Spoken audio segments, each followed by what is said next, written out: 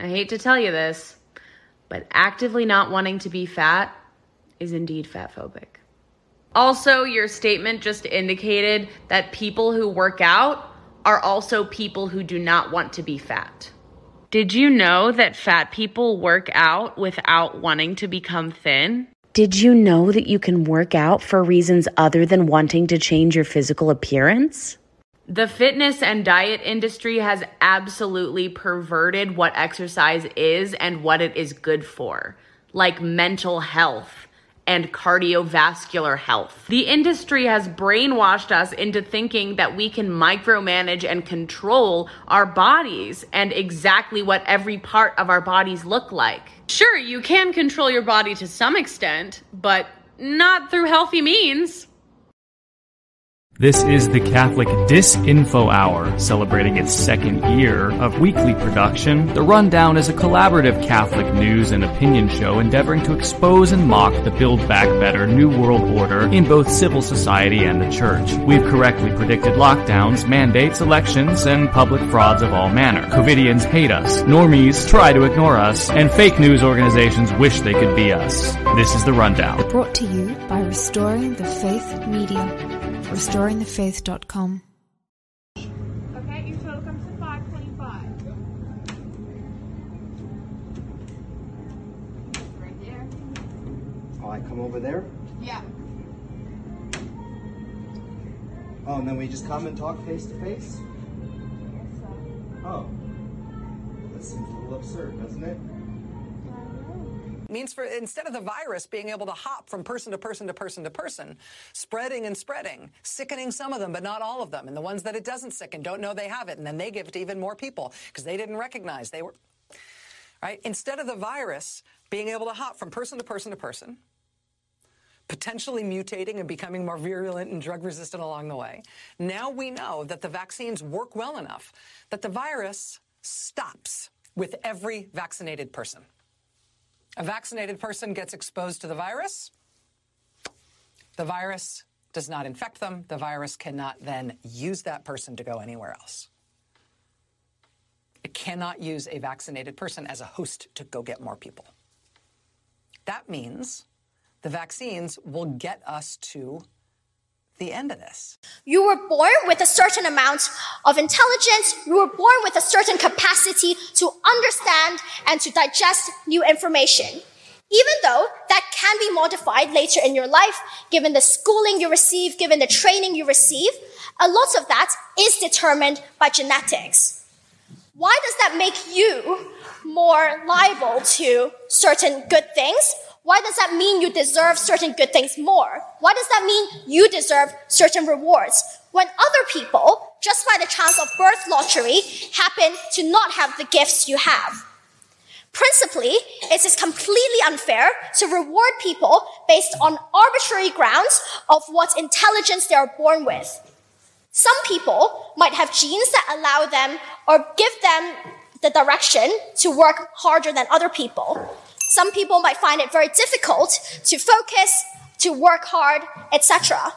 Again, a lot of this is innate and genetically determined. So it is completely arbitrary for us to reward certain people above others just because of their inborn talents or because of how hard they work. Ready? Ready. Roll call. My name's Nicole, and I'm a doctor for kids, and I help parents not lift their lids. Woo!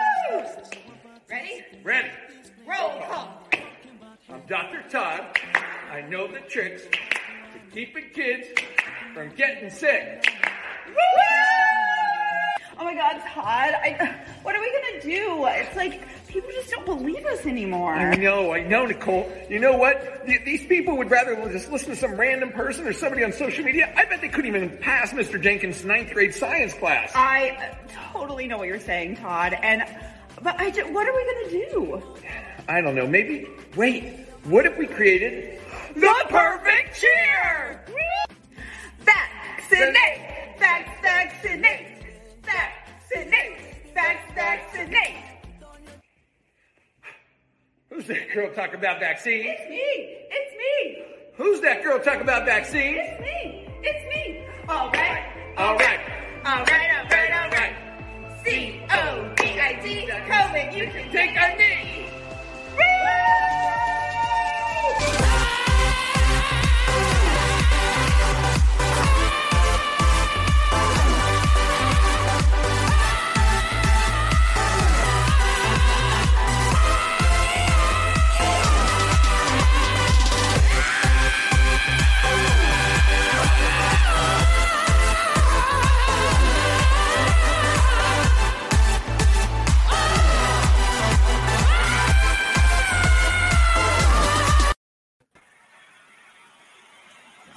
This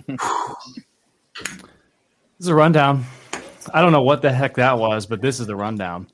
Hey, this week we got Kennedy Hall joining us. He's off camera. Ryan is joining us as well. Also off camera. We have so many things to be talking about this week, ladies and gentlemen. We're so glad that you're with us. We have a priest of the Fraternity of St. Peter who has left the FSSP so that he can speak out against Pope Francis and his illegal what would you say? What would you call his illegal actions? His suppression of the Latin Mass? His disdain for the Latin Mass? We have Canadian truckers, which is why we have the Canadian expert with us to talk about that. I think I have 7 video clips from Canada. Really exciting stuff. Michael Matt weighs in on what's happening up in Canada. And the Pope gets rebuked this past week. Taylor Marshall did an excellent podcast about it. We're going to do a little bit of talking about that and so much more. Fauci, ouchie for 2-year-olds. But first, we have to unveil something to you, ladies and gentlemen. You did a poll. It was the beard poll, and almost 500 people voted on the tweeter. Ryan Grant says, quote, Mrs. Grant likes my beard, but we're coming up to 17 years of marriage. Wow, you're old. And she's looking at old photos. And even though she likes the beard, she wants to see whether I really look 20 years younger without a beard. What do you think? By a 2-to-1 ratio, you out there in Tweeterville did, in fact, vote to shave the beard. Question is, did he do it?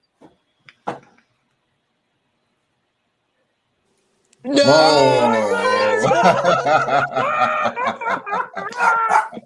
Holy smokes. What? There is Mr. Grant in the flesh. Professor Grant. Oh, my goodness. You look, Professor Grant. Oh, first of all, I can't hear you. You look older. You look older. I do. The last time I shaved, I looked a lot younger. I was also a little bit sick. I was practicing more birth control. But at the present, I actually look older. So there you have it. Wow. And there it is. I think there's some immediate regret happening in the comments. People are like, "Ooh, I prefer the beard. Grow it back." Yeah. Right. Even from Ryan, I sense some remorse. Yeah. And actually, well, Mrs. Grant's only seen a picture. I haven't actually seen her since I got the shave. So, oh wow, I'm definitely having, wishing it was back. She's had some buyer's remorse, so it will be grown back. Oh my goodness! Some people are saying you look younger. Blaze on Facebook says you look younger. Maybe I do. I want to know if Kennedy shaved the beard or not as well. Weird. Kennedy joined us, and then he said he had to go abuse his children or something. I don't know. He's not with us right now. Gloria Sanchez says, "No, Ryan, that's because you're not going to be buying Beard Bomb from Gloria and Shine anymore. At least until it grows back." Buyer's remorse. Oh man. I'll use the Beard Bomb. It smells great. This is a monumental moment, Ryan. If I walked past you on the street right now, I would not recognize you. Yeah, I still am having difficulty recognizing myself. Actually, it's been 12 years. The last time I was clean shaven, I was a subdeacon at a solemn mass, and that was before University Ecclesia, and you could get away with things like that. So, oh man, that was the last time, and I said, "Yep, growing it back. I'm not going to shave it again." And of course, this came up. My 17th anniversary is tomorrow. Oh well, happy anniversary! Nice that it falls on a first Saturday. Let's do this. Let's bring Kennedy back in. He's here. Kennedy Hall joining us from the freest state on the continent. The Canadians are now suddenly base. Let's set the stage with your Prime Minister Justin Trudeau talking about why he would never he would attend BLM, but he would never stand with the truckers because they're just mean and racist. I have attended protests and rallies in the past when I agreed with the goals, when I supported the people expressing their concerns and their issues. Black Lives Matter is an excellent example of that. But I have also chosen to not go anywhere near protests that have expressed hateful rhetoric, violence towards fellow citizens, and a disrespect not just of science, but of the frontline health workers and, quite frankly, the 90% of truckers who have been doing the right thing to keep Canadians safe, to put food on our tables. Canadians know where I stand. This is a moment for responsible leaders to think carefully about where they stand and who they stand with. So, Kennedy Hall, Prime Minister Blackface would attend Black Lives Matter. But he's calling you hateful. Are you hateful? Yes, I hate him. Kennedy, you need to blink when you say that. Oh yeah. Okay. So I wrote an article. I write like 3 articles a day now. It's hard to remember. I wrote one last Saturday. My predictions about what was going to happen, and it's exactly what I thought was going to happen. Trudeau is doubling down. He's a Marxist. Like, I don't know. We can speculate about, who's behind things. I don't know. Whatever. Well, I guess we'll find that out this other side of the grave, God willing. But whoever Trudeau is, whoever's behind him, whatever his thing is, he's really a Marxist. And whoever's behind him they really are. Like, I had to watch that press conference, I think 3 times to do a transcription for it because I'm bilingual. So I had to, I needed a shower after listening to him talk. He was so filthy, but I had to, translate English, French. And he's like a sociopath. He's the kind of guy who will stare you in the face and slit your throat and not have his heartbeat will not change. That's the vibe I get from him. Let's do a quick overview for the Rundown viewers who may not be aware of what's happening in Canada right now. There's an absolute uprising of truck drivers. I have an aerial view. I don't necessarily like the music, but I didn't have time to change it. It's not bad. It's just modern music. But this shows the absolute scale and scope of what is happening right now in Canada. I mean, these are, I think, thousands of trucks that have locked down Ottawa, the capital.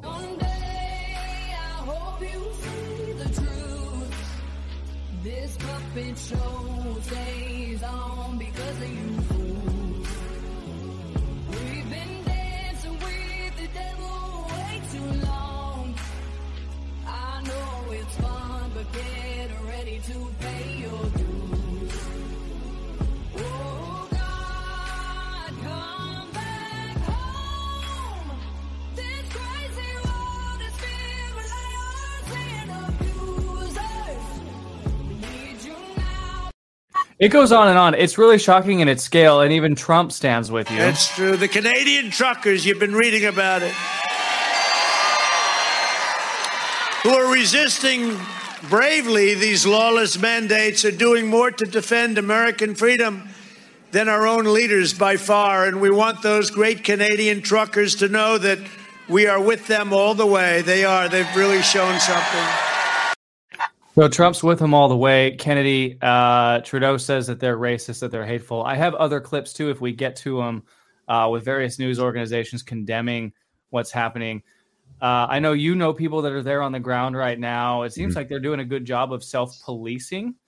This isn't turning into a January 6th moment by any stretch of the imagination. There hasn't been any violence. There hasn't been vandalism. And to the extent, governments, infiltrators try to get in there and subvert the thing, it looks like they're being pushed out. Is that what you're seeing? Yeah, I was at the convoy takeoff in one of the cities doing some reporting there. So I've been around the scene, not in Ottawa though.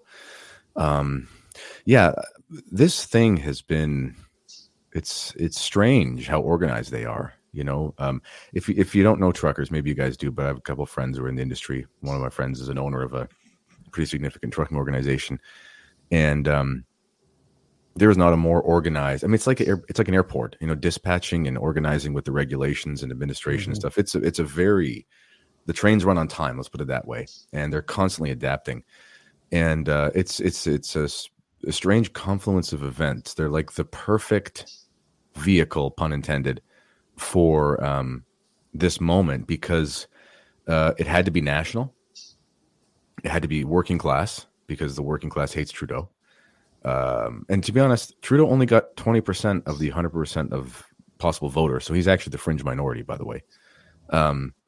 It had to be bipartisan, they're not extremely political at all. They've actually said that no political party is allowed to platform on their, use their platform.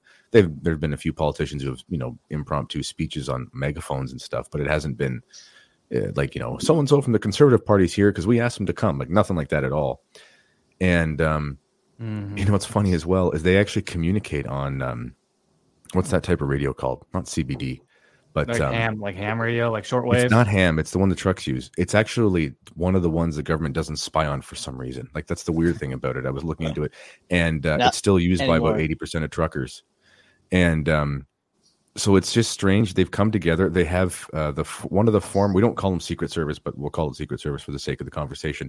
One of the former Secret Service agents that left the Trudeau administration because he wasn't going to get vaccinated.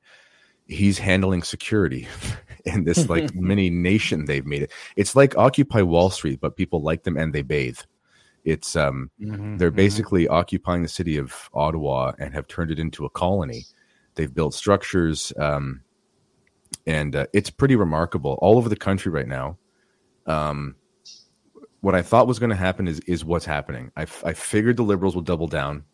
Tyrants always go down in flames. That's what happens to them. If they go down in flames because they're incapable of humility.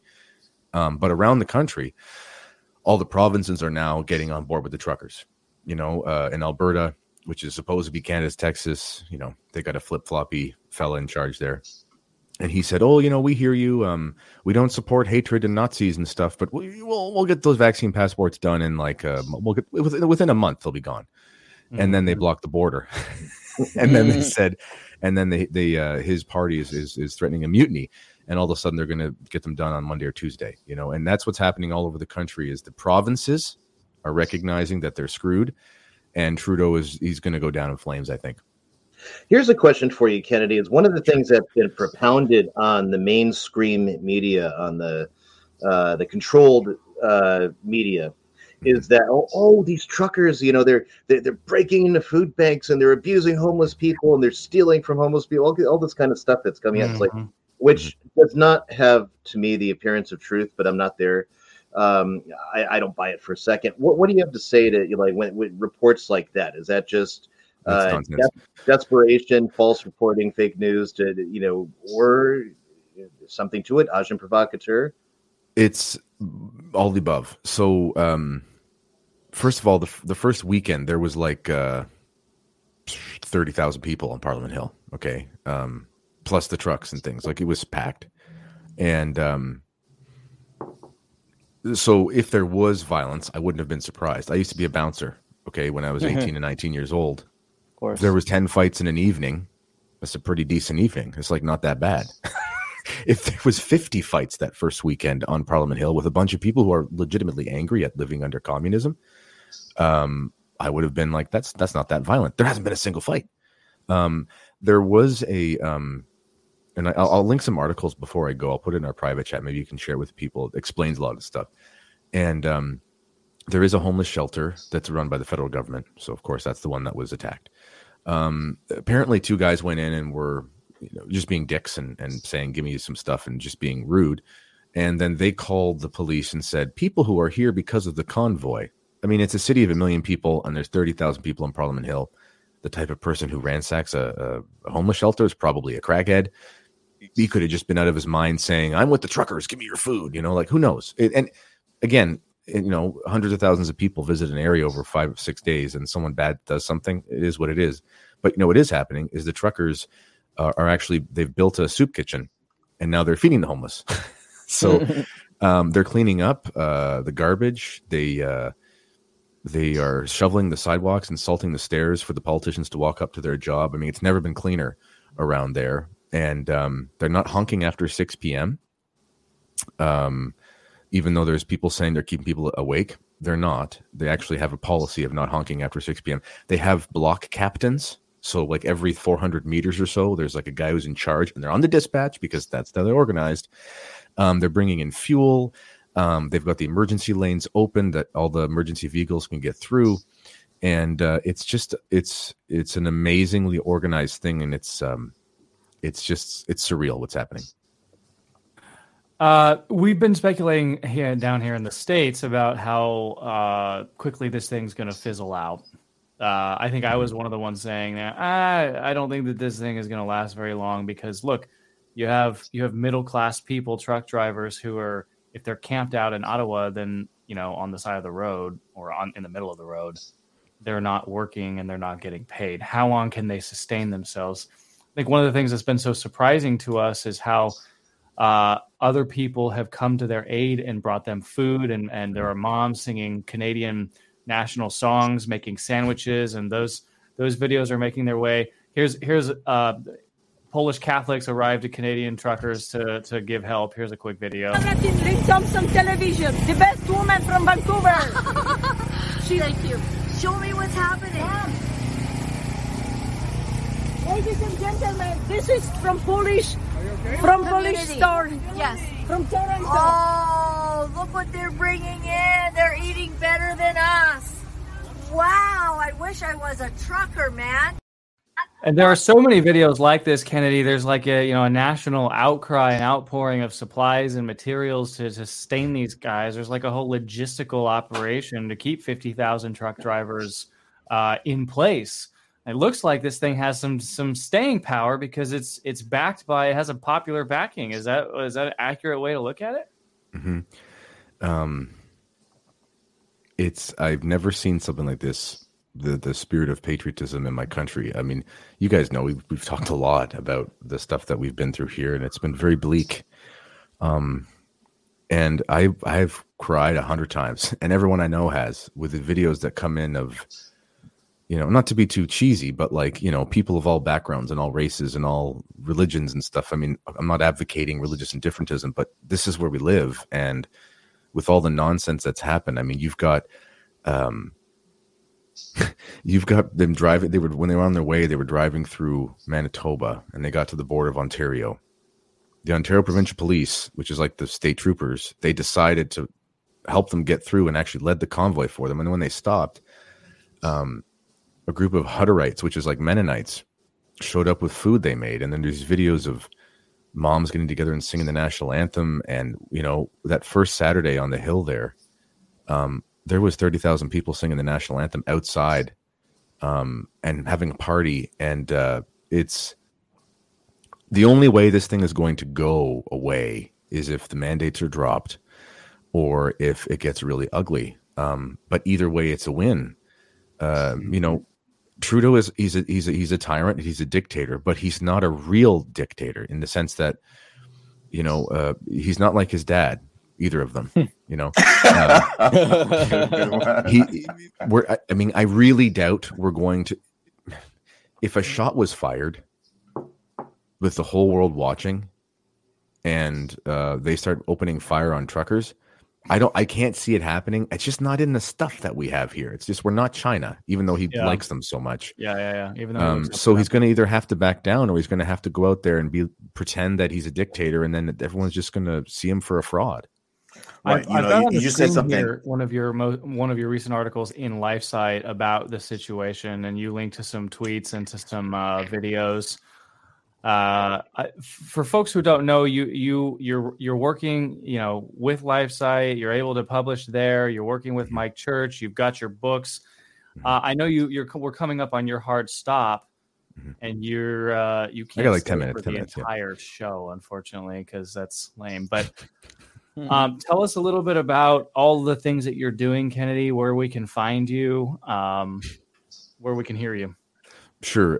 But first, James, did you have something you wanted to add? I think James. Oh yeah. Thanks for taking time. I want to know. Do you think the collapse of the narrative at 10 Downing Street, for instance, under Boris Johnson, had a driving force which propelled the anger and frustration of Canadians in Ottawa and all over Canada? Yeah. We got that Commonwealth thing going on. Right. I was just about to say that exactly. And you and I both have the Commonwealth thing going on. Right. So, right. Yes, Canadians, I love my country and stuff, but one of the worst characteristics we have is sort of anti-American elitism. It's like, we're not like them, at least. We're not like those crazy Trumpers or, it doesn't matter who's in power. It's like, we're better than they are. Right. So the whole time where you'd see, Michigan, which is an hour and a half of me, is basically, I think it's pretty much completely open, been open for a long time. And they've got the craziest nut job possible in charge of that state, and it's still open. But they would say, well, that's America. Like their private healthcare, they don't care about their citizens, blah, blah, blah. But then when England did it, it was kind of like, that's the motherland, folks. And they got universal healthcare, and they got welfare, and they've got all the things, and they're open, and they had vaccine passports, and they just decided to stop. I think that was a watershed moment as well. Right. I think you're right. That's a good analysis. So why don't you grift for us before you run? Tell us where we can find you. Okay, well, the main grift right now is this one right here. So my book this is a beautiful cover that Tan made. It just came out again from Tan Books, Terror of Demons, my original one. If you've never bought it, it's time to buy it. And it's a hardcover, beautiful imagery. It's actually original image. So that's out right now. I am working full-time for LifeSite News, and you can read my stuff there every day. And I am writing freelance, and I'm actually recording an audiobook right now, which is going to be a surprise. It's not my book. It's for a priest. It's an explosive, amazing book. So hopefully it'll be out sometime soon. And that's the main grifts right now. I still have my book, Family Be Damned. I renamed it Lockdown with the Devil. I thought the lockdown might go away in 2020. So I didn't know if I should name it Lockdown because I thought it might have been a passing fad. Turns out that was wrong. And I knew it was going to last, but I thought, okay, well, 2 years to flatten the family now. That should be the name. Yeah. So it's called Lockdown with the Devil. Because now, this lockdown, right? It's like World War II. You just say it, and it's like, remember that time? It was this time. And this is one of those times where, even if it's going to end relatively soon in some places, in most places, the paradigm, we're still going to be getting through the hypnosis and the psychology for a long time now, So it's definitely part of our history. Yeah. Lockdown with Trudeau. That's a good one. That could work. All right. Well, thanks for joining us tonight, Kennedy. God bless you and all the Canadians. And, as much as I hate to admit it, I'm proud of Canada right now. You guys are inspiring us, and you're leading the world. This is how. Let me say one more thing before I have to go too, because I had this profound nonsense that I had to get out.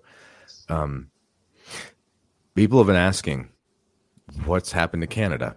Why did it go this way? And honestly, I don't know the answer all the way through, but I can tell you, there's a difference between a bad politician and a real tyrant. Trudeau is a real tyrant. Like he's a real sociopathic tyrant who hates you and wants you to die. Joe Biden is like that, but America's a different story.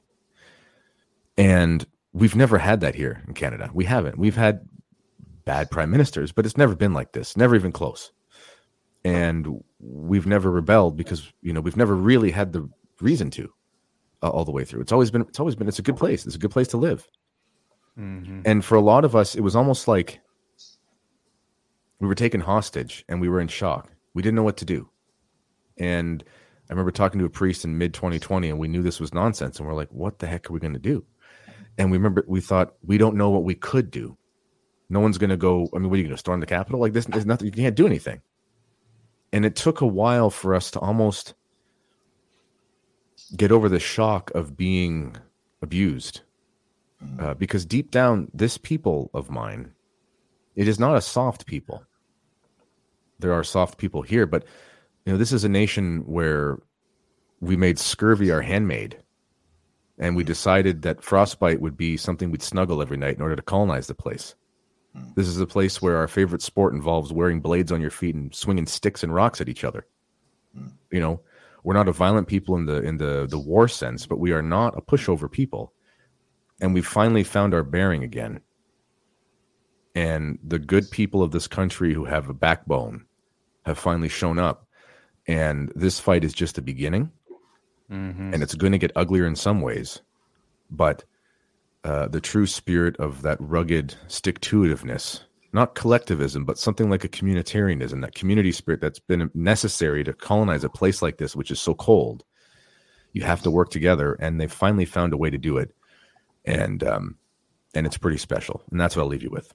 Wait, Kennedy, before you go, is there any chance we've got a minute? The chat is booming with questions about the GoFundMe for the truckers. What currently is going on with that, if you can? So GoFundMe has dropped them. They just dropped them. I just found out. But I'm not surprised. Did they fund it, or did they steal it?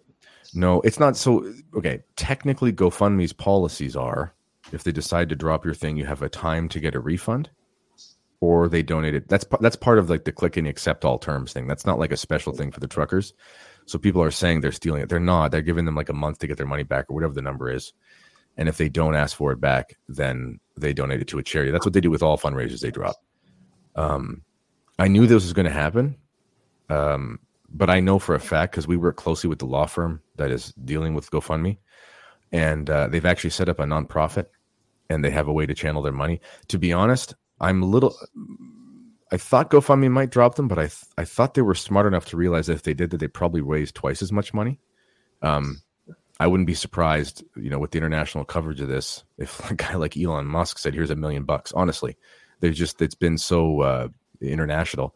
There's apparently a Give, Send, Go, but these trucker people in charge of this, watch the Tucker Carlson interview with one of the organizers. He's a very smart cookie. He's not a dummy at all. He knows exactly what's going on. He knows about the Great Reset. He's a very smart guy. And I am positive they have a backup. They would not have done this without it. They're too smart. So it's this, for the first time in a long time, it looks like the leftists are actually on the back foot. And I think this is, we're going to see the resolve of them right now and see how they push through. Mike, you ready for another fundraiser? Well, I was just going to say, on behalf of American Catholics, I think I speak with one voice when we say, "Let's go, Canada." There you go. All right, don't do it too much, Mike. It'll start sounding like venom coming out of your mouth. Once. Yeah. All right, well, thanks for joining us, Kennedy. God bless you. Good luck, guys. And there's proof of God's existence is the fact that you idiots are still on YouTube. I know. I don't even have any strikes. No strikes. Take care. The show moves forward, but we still have a couple Canadian videos I wanted to show. Here are some Canadian Karens. They really think that they're making a difference in their community. Look at these chicks. We were coming from different places, and we met in front of our building. And then this guy with this huge truck came and tooting, And I said, "This is awful. Let's go and stop him." This huge truck and a bunch of littler trucks came up our little street here, honking away, and we just decided we'd had enough, and we thought we'd make a statement. And we were up high in their cab of the truck, right, looking down on us. We couldn't hear anything they had to say, and they didn't want to hear us. So I wanted to communicate to them that we just did not support what they're doing. So I just did a thumbs down. Every time he honked his horn, I did a thumbs down, and so there were a lot of thumbs down. It wasn't an easy thing to do, but it was an impromptu thing, and we've had enough. We've had enough. This is an occupation. This isn't a protest. All of us are a certain age. We've been fighting a long time for women's rights. We're kind of used to it, but that was scary. I mean, that's a huge truck. They're bullies. It's not easy to stand up to a bully, and you very rarely win anything. All Aren't they so proud of themselves with their Karen haircuts, their butch haircuts, their masks, they're staying safe? Are they making a difference? We were standing up for women's rights to stand outside in front of a 18-wheeler for our whole lives. We're a certain age. Yes, all Karens are a certain age. That's definitional. I want to play you a quick note from Michael Matt. He asked us to spread this message far and wide, and I think it's important that you hear him because he actually went up there and was doing some boots on the ground reporting as well. Hey everybody, Michael Matt with just a quick word about supporting these truckers up in Canada. We just got to do this, man. I mean, the media is completely covering it up. It's one of the biggest spectacles, as everybody knows now, spectacles of protest, rallies of protest in the world over the past 2 years. And it's contagious. I just wanted to share with you that we've been hearing from people all over the world about similar convoys, including just this morning. I heard that there's one headed for the Vatican, for Rome. I haven't confirmed that yet, but man, I hope it's true. In any case, the Canadians have started it, Good for them. God bless every one of them. They're the ones that are taking the chance. They're the ones that have got a lot to lose from what they're doing right now in Ottawa. And wouldn't you know it, these losers in the media are covering it up like it's not even happening. So let's do our part. Let's do what the media are refusing to do. Support these guys, these Canadian guys. Support them with everything you got, including prayer. But support them, spread the word. I'm going to put the link down below for the video that we just did at Remnant TV. Puts the context, puts their enemy, these truckers' enemy, in context. We know who they are, the lunatics of Davos. Please, please, please help us spread the word. Share that video and share anybody else's video out there who's covering this thing. So these truckers this can just be the beginning of a massive protest and a massive rally. James, I think the Canadian truckers are finally going to unite the clans. You know what? It took the Canucks, riding their bisons and their trucks to get everyone focused on what needs to be done. Absolutely. I think this is the most ecumenical I've ever seen everyone.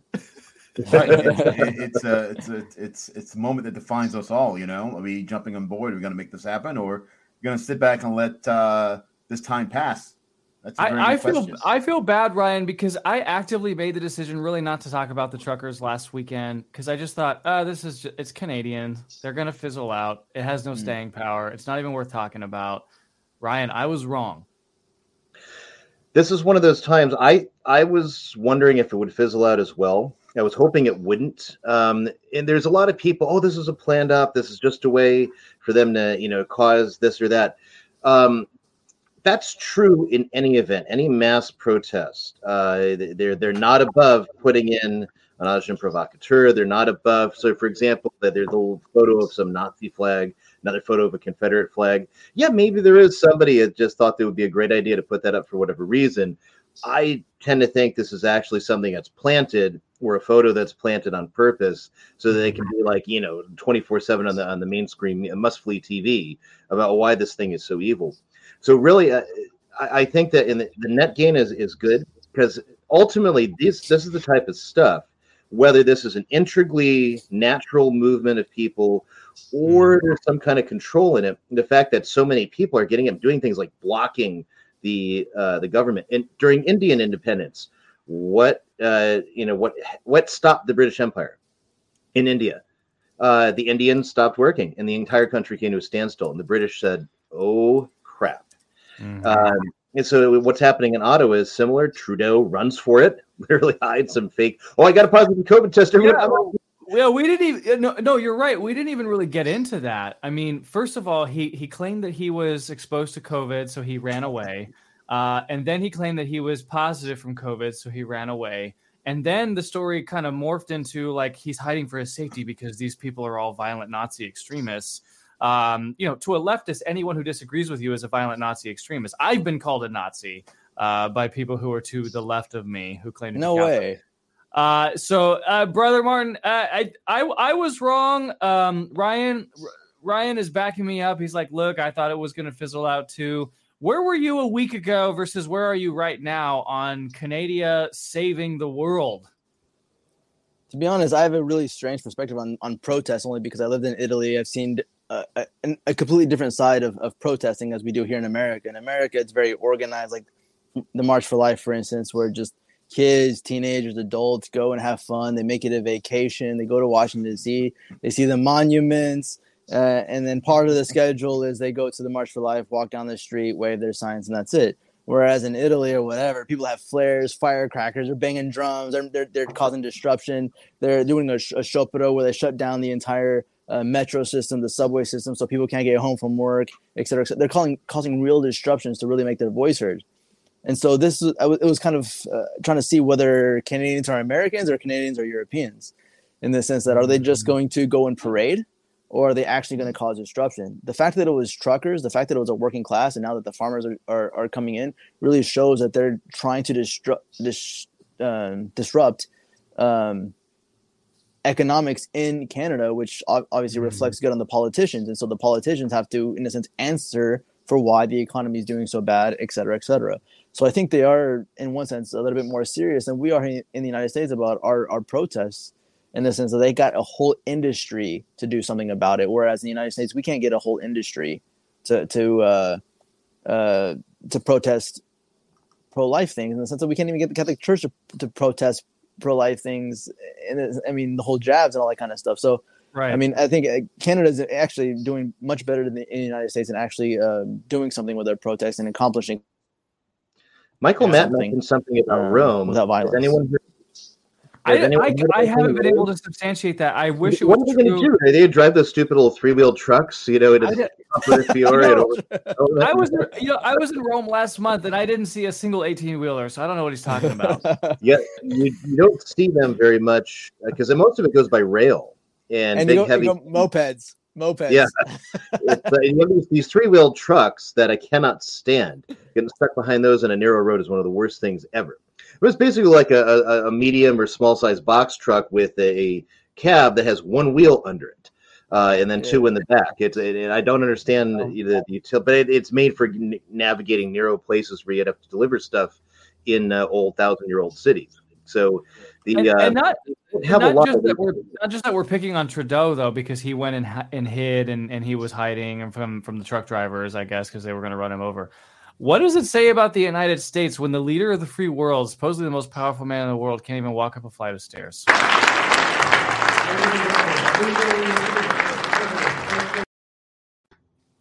His wife is holding his hand, Ryan, like he's like, A, he doesn't know where he's supposed to go. B, he's got to go down a couple stairs, and the guy looks like he is out of it. Mm-hmm. It's not even just the mere physical disability, because that could be tolerated. FDR, don't forget, had polio and he was in a wheelchair. And at the time, you didn't have television hardly. And where you did have, you're basically seeing stuff in theaters, very carefully scripted events where he's, or photographs where FDR is on a cane. So nobody could see that he's disabled, because they would come to that very conclusion.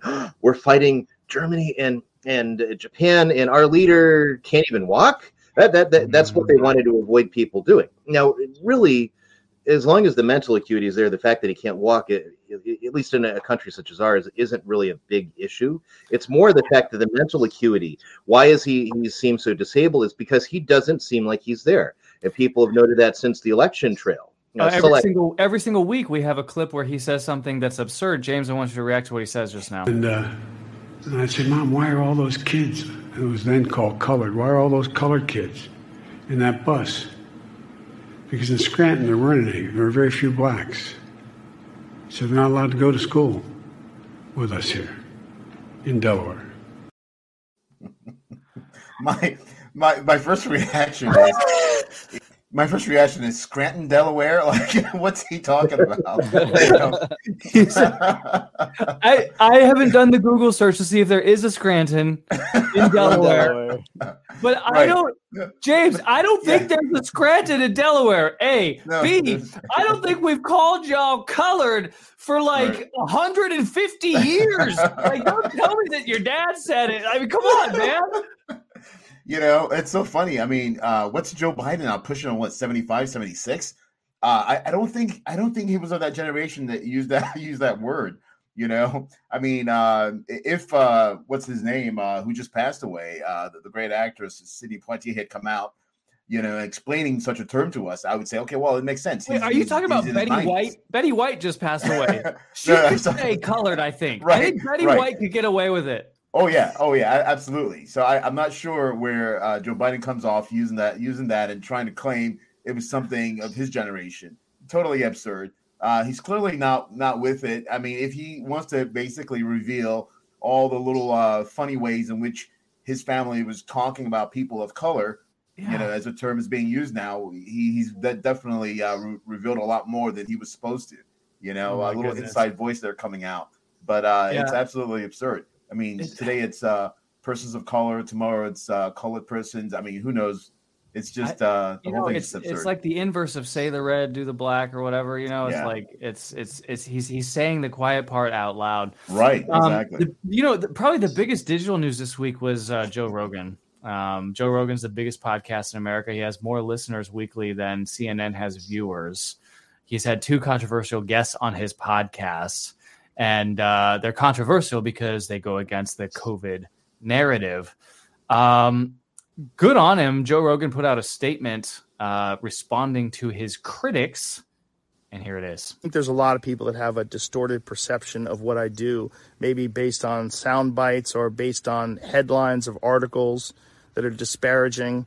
The podcast has been accused of spreading dangerous misinformation, specifically about 2 episodes, a little bit about some other ones, but specifically about 2. One with Dr. Peter McCullough and one with Dr. Robert Malone. Dr. Peter McCullough is a cardiologist, and he is the most published physician in his field in history.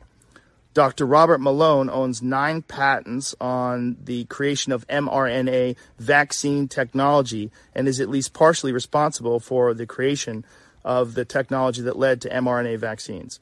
Both these people are very highly credentialed, very intelligent, very accomplished people, and they have an opinion that's different from the mainstream narrative. I wanted to hear what their opinion is. I had them on, and because of that, those episodes in particular, those episodes were labeled as being dangerous. They had dangerous misinformation in them. The problem I have with the term misinformation, especially today, is that many of the things that we thought of as misinformation just a short while ago are now accepted as fact. Like, for instance, 8 months ago, if you said, if you get vaccinated, you can still catch COVID and you can still spread COVID, you would be removed from social media. They would ban you from certain platforms. Now, that's accepted as fact. If you said, I don't think cloth masks work, you would be banned from social media. Now, that's openly and repeatedly stated on CNN. If you said, I think it's possible that COVID-19 came from a lab, you'd be banned from many social media platforms. Now, that's on the cover of Newsweek. All of those theories that at one point in time were banned were openly discussed by those 2 men that I had on my podcast that have been accused of dangerous misinformation. I do not know if they're right. I don't know, because I'm not a doctor. I'm not a scientist. I'm just a person who sits down and talks to people and has conversations with them. Do I get things wrong? Absolutely, I get things wrong, but I try to correct them. Whenever I get something wrong, I try to correct it because I'm interested in telling the truth. He says he's interested in telling the truth. James, I gotta admit something to you. I've never once listened to a Joe Rogan podcast. I know he's big. I know he's the best. I know he has mastered the long interviews, so-called. Like Jordan Peterson just tweeted, 4 freaking hours. That was the direct quote from his tweet, that he just did an interview with Rogan.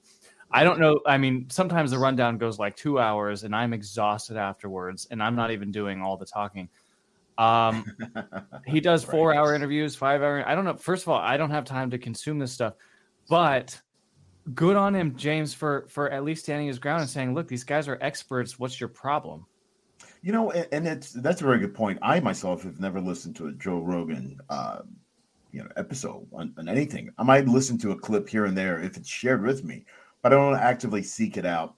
But the fact that here's a comedian, right? He is a comedian. That's how he got his start. There's a comedian out there who used to be big in the 1990s on television, basically asking a series of questions in order to understand what's going on. We came to a complete halt in 2020 over certain information that was given to us about the spread of, virus.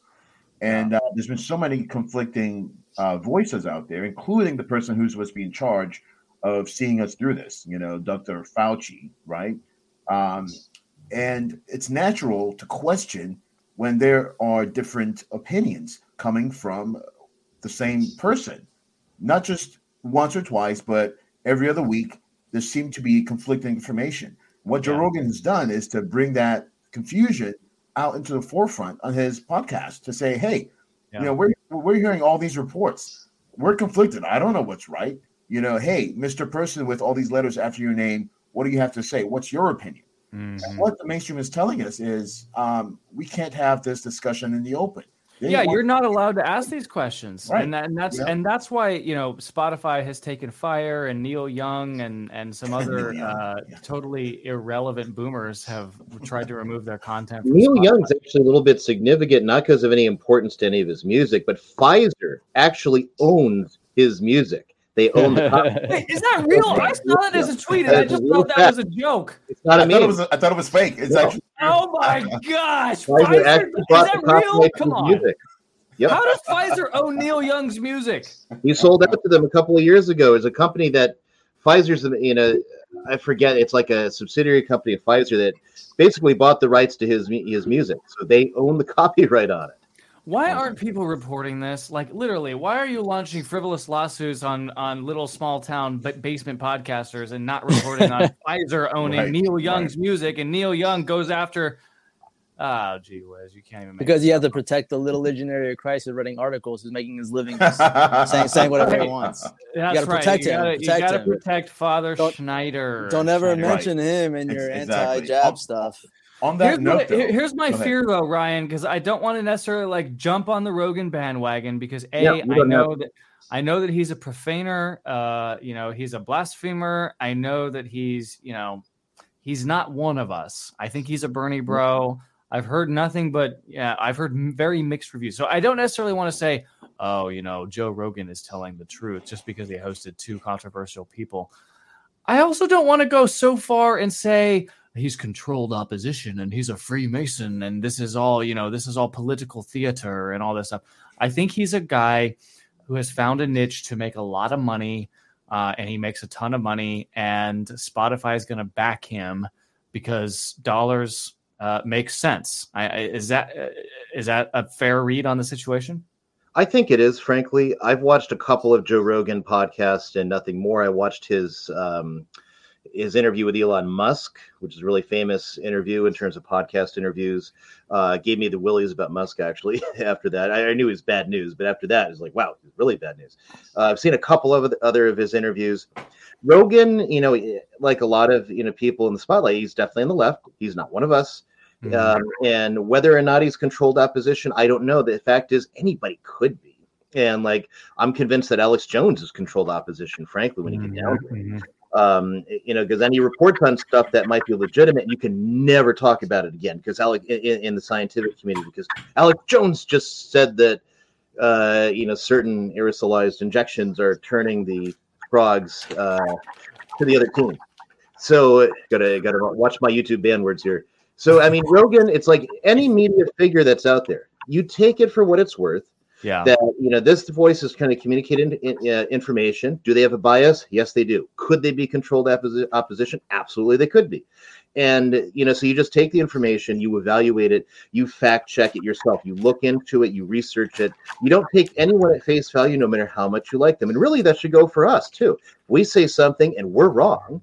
Don't believe it just because we said it. You fact check it, look into it, on your own. Don't trust anyone implicitly without looking into it a little bit. Yeah, exactly. And unlike some people, we'll issue a retraction if we get something wrong. Brother, Milo did go on Joe Rogan as DXV515 is reporting in the chat. Milo had some interesting things to say when he went on Joe Rogan's show. I believe he did. I believe he admitted being at a particular party in which he witnessed himself, adults and minors, getting together to do the illegal, in a sense, and explicitly said that he wasn't going to reveal any names. And it would be indiscreet to reveal names. And the people that I don't know if they hired him, made him an employee, call him a contributor, whatever, a daily contributor. They just have to say, oh, he's a comedian. Oh, he's British, so he gets a pass. That's disgusting, to be honest, that they wouldn't pass that as like an acceptable lie, that they can say anything they want. He's British, and therefore it's okay for him to use atrocious language and to be hanging around pedos and the most despicable people, and you don't even have to look into it because he's British? Is that what they're saying? I'm friends with some British people, and they do none of those things.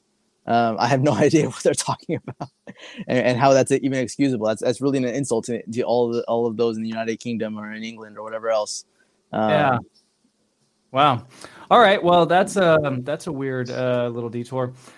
Since we're talking about COVID, I want you to see my former mayor when I lived in Los Angeles, Mayor Eric Garcetti. He said this about how he holds his breath when he removes his mask so that everyone is around him is safe. And when people ask for a photograph, I hold my breath and I put it here and people could see that. Isn't that so considerate?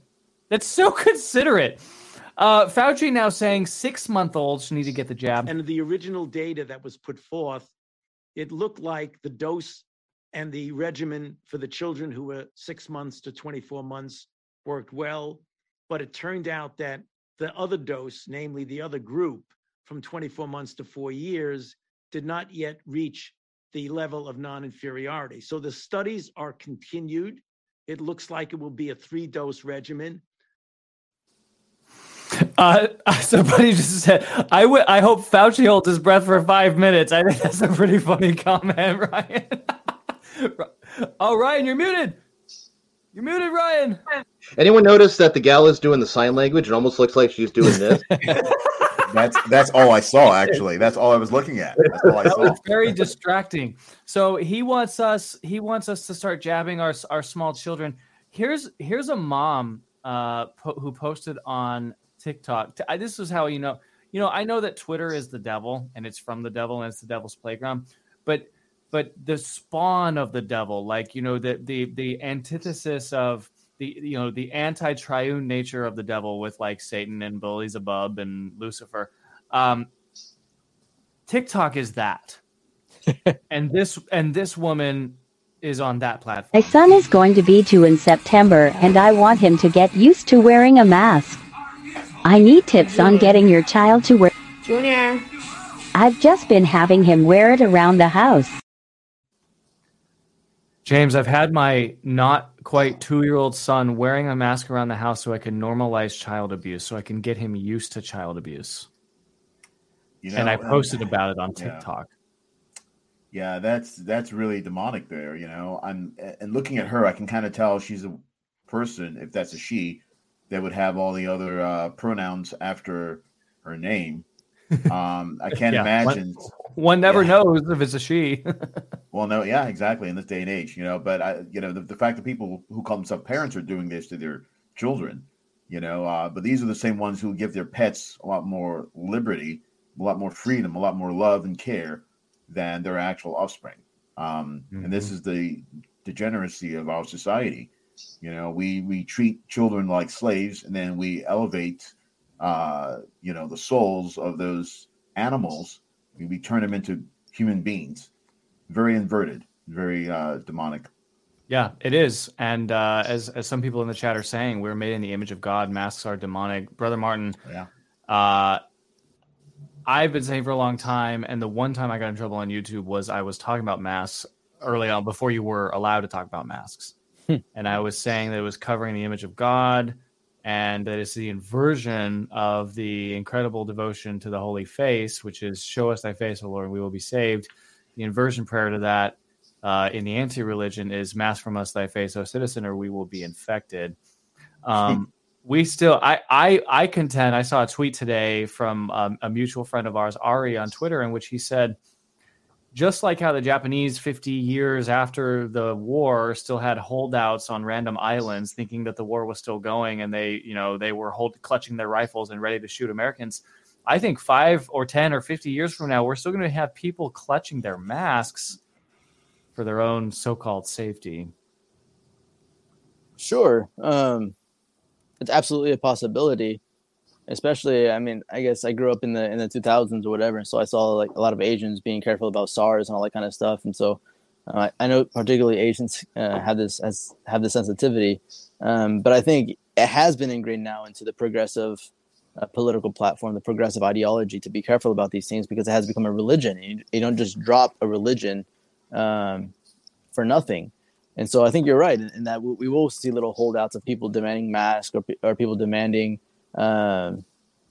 vaccine passports in the sense that they want to check your ideology before you do business with them, or they want to check your ideology before you go do that with them, either or. So I think now what's really becoming listed or legal is kind of a political / religious discrimination, and that now it's perfectly okay for the left to discriminate against you if you don't ascribe to a certain ideology. And so we got to be used to, I guess, getting up and leaving a certain restaurant if they don't accept us, or getting up and leaving a certain store if they don't accept us, and going elsewhere. Yeah. So we had a weird Twitter phenomenon happen this week, and it was Fred Nation. It was Fred-tastic. It was Fred-alicious. We were all Fred at one point. There's a certain Twitter account, Fred Simon TLM, and he has more than 10,000 followers, and he's one of the best tweeters on Catholic Twitter. He came under attack this week on the Bird app, and many people were blocking him. I think he got added to a list of rad trads, and a bunch of liberals were blocking him. He makes his debut with us today for the first time on the Rundown. I want to welcome Fred to the program. Thank you so much for joining us. Thank you so much. It's my honor to be here, and welcome to Fred Nation. Yes, sir. I think this is an historic Fredcast. It is. It really is. It's the first of many. And well, we're happy to have you. Tell us what happened to you this week. Well, I went viral. Don't know how it happened, but it started when I posted some tweets about some Jesuits that had blocked me on Twitter. And it took off from there. And people started making memes. And of course, I make some memes myself every now and then. I don't do Photoshop, of course, as you could tell from the things I post. But the whole thing went viral. It's a phenomenon. I just don't understand it myself. But I'm proud to be part of it. Well, we're happy to have you. You don't have to disclose your location, but I do believe that you live in one of the more communist states. How are you coping with the communism that you're living under right now, Fred? Well, I escaped one communist state, and I came up here, and I have a farm, and we're pretty removed from all the things going on in the city. So we have a small trad Catholic community here, which is phenomenal. I attend the traditional Latin Mass, and we're doing fine up here. You know, I got away from all the nonsense in New Jersey, and we're loving it up here. As you can see from the things I post, I'm renovating my house. It's an old farmhouse. It's 150 years old, and we just love it here. So it doesn't really affect us. Well, that's good, and that's I think that's the right mentality. Fred, I want to do one story with you, and then we'll let you go because I know you're Eastern time zone, and it's getting later for you. This happened this week. This strange thing. Correct. There's a priest of the Fraternity of St. Peter. His name is Father James Maudsley. Right. And he's formerly of the Fraternity of St. Peter, and he left. He left this week. He was ordained into the FSSP. He was, I think, held captive for over a year in Burma. He was a political prisoner. He was he's a man who has no stranger to suffering. I want to go around the horn. All four of you kind of sound off on. He put out a video. I think I didn't upload the video, so I'll grab it after we sort of react to it, so you can get a sense of it.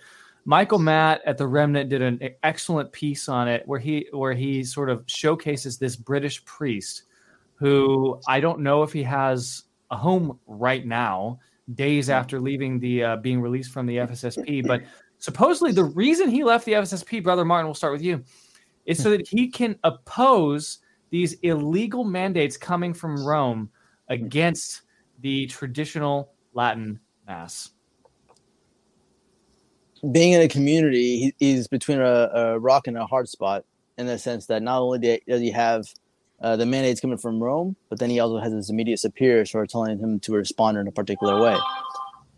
And so if you don't like that which comes from Rome, and you don't like that which comes from your superiors, well, you have to, in conscience, respond how you must. A lot of us think long terms, like we're in this to pass on the faith to the next generation. We're here because we've received the true faith. It's important to us. It's valuable enough to us that we leave the world to accept this way of life, to hand it on, because it's that special. It's that important. I mean, we've fallen in love with our Lord Jesus Christ, and when one does that, one wants to share it with others. It isn't sterile. It isn't just, oh, I'm going to have it for myself and keep it from everybody else. No, it goes and shares it. Our Lord said several times, you don't light a lamp and hide it under your bed or under a bushel. You put it on top of a hilltop. So when your superiors, like in the FSSP, will tell you, oh no, just keep it to yourself, we're just concerned about the continual existence of the community. Well, one didn't join the Fraternity of St. Peter primarily for the Fraternity of St. Peter. One joined the Fraternity of St. Peter for the faith, for something else, something beyond the Fraternity of St. Peter, something beyond the Institute of Christ the King, something beyond the Society of St. Pius X, something beyond the actual community. And so when your community tells you, you know what, we're just concerned for our own particular survival, we're just concerned for our own aseity, we're only concerned for living another day. At the end of the day, a priest has to say, that's not what I answered. I didn't enter the Fraternity of St. Peter for the Fraternity of St. Peter. I entered the Fraternity of St. Peter for Almighty God, for love of Him. And this is what it's all about. If a priest is in the Fraternity of St. Peter because of the Fraternity of St. Peter, that priest will ultimately leave the priesthood, because that isn't what a vocation is. If a priest is in the Fraternity of St. Peter because he loves Almighty God, then he'll be faithful in his vocation. But what the Fraternity of St. Peter, in a sense, is asking of their priests and just complying and just following the rules and just being concerned for their own particular existence in their community, they're going to destroy their priests. So I applaud this priest for standing up. What have you seen, Fred? Just kind of in the traditional world, between the various orders. What do you think of Father Maudsley having to leave the fraternity in order to speak the truth? It's a shame. I do applaud him for speaking the truth, and we need more priests to do that. That's why I applaud Father Altman. I was blessed to be in his company twice, and I think he's a saint. But you have to do what you have to do. I'm a staunch supporter of the traditional Latin Mass, and I've always spoken out for it, and I always will. No matter what happens, no matter how much persecution comes, no matter how much the Pope or bishops or anyone else wants to stifle it. And I also just want to say that this Sunday in Chicago, 11 o'clock at the Holy Name Cathedral, there will be a rally for traditional Catholics to wish Cardinal Cupich a very prayerful Sunday without the traditional Latin Mass. He banned it, and this Sunday will be the first Sunday that they will not be allowed. So if you can get there, Chicago, 11 o'clock, and wish Cardinal Cupich all the best, and please do it for the Fred Nation. I can't be there, but all the Fredites, I encourage you all to get out there. The question is, will the Fred Nation show up in force in Chicago? Cupich was recently, James, he just tweeted how he was giving a talk was he in Austria or Croatia or somewhere where he was giving a talk on tradition. Right. Can we talk about tradition, James? Is he trolling us? Somebody made the very apt connection between the root word tradere, meaning to hand down, to hand over, So in one aspect, you have somebody, a traitor, who is basically, going against right reason. And then you have people who are trying to guard tradition, who are trying to basically make it prosperous for the future, those who are, going to be receiving it, right? So handing down to those who are coming after them. And sorry, I said Mr. I'm not a Seder, I promise. Cardinal Cupich, Cardinal Cupich, in his very, very troll-like nature, posted a picture, basically saying he gave a talk on tradition. And I couldn't believe it. It was very well played, because he's gaslighting us. He knows exactly what he's doing. And, true to his nature as a little imp, he just can't resist but to poke those traditionalists. And it's unfortunate because he doesn't realize, in this sense, that the more he pokes at us, the more resolved in our minds and hearts, we are. Absolutely. Yeah, to basically see this fight through. Whether it is we're dropping our knees or we're going out, like Fred said, to Chicago to show that force, behind us, not just in person, but, we have basically the church, in all its years and all her years, standing up for tradition. Tradition cannot die out. It's impossible for it to die out. And so we might have the last laugh. Cupich might have the first laugh or the first smirk, but certainly Almighty God is going to win this out. Ryan, I have a 2-part question for you on this segment. We're still talking about Father James Maudsley, who here formerly of the FSSP, who believed he needed to lead the frat in order to speak the truth. Fred brought up the confrontation of church leaders in Chicago. The Pope was recently confronted in person. I'll play the video and then you can answer the question.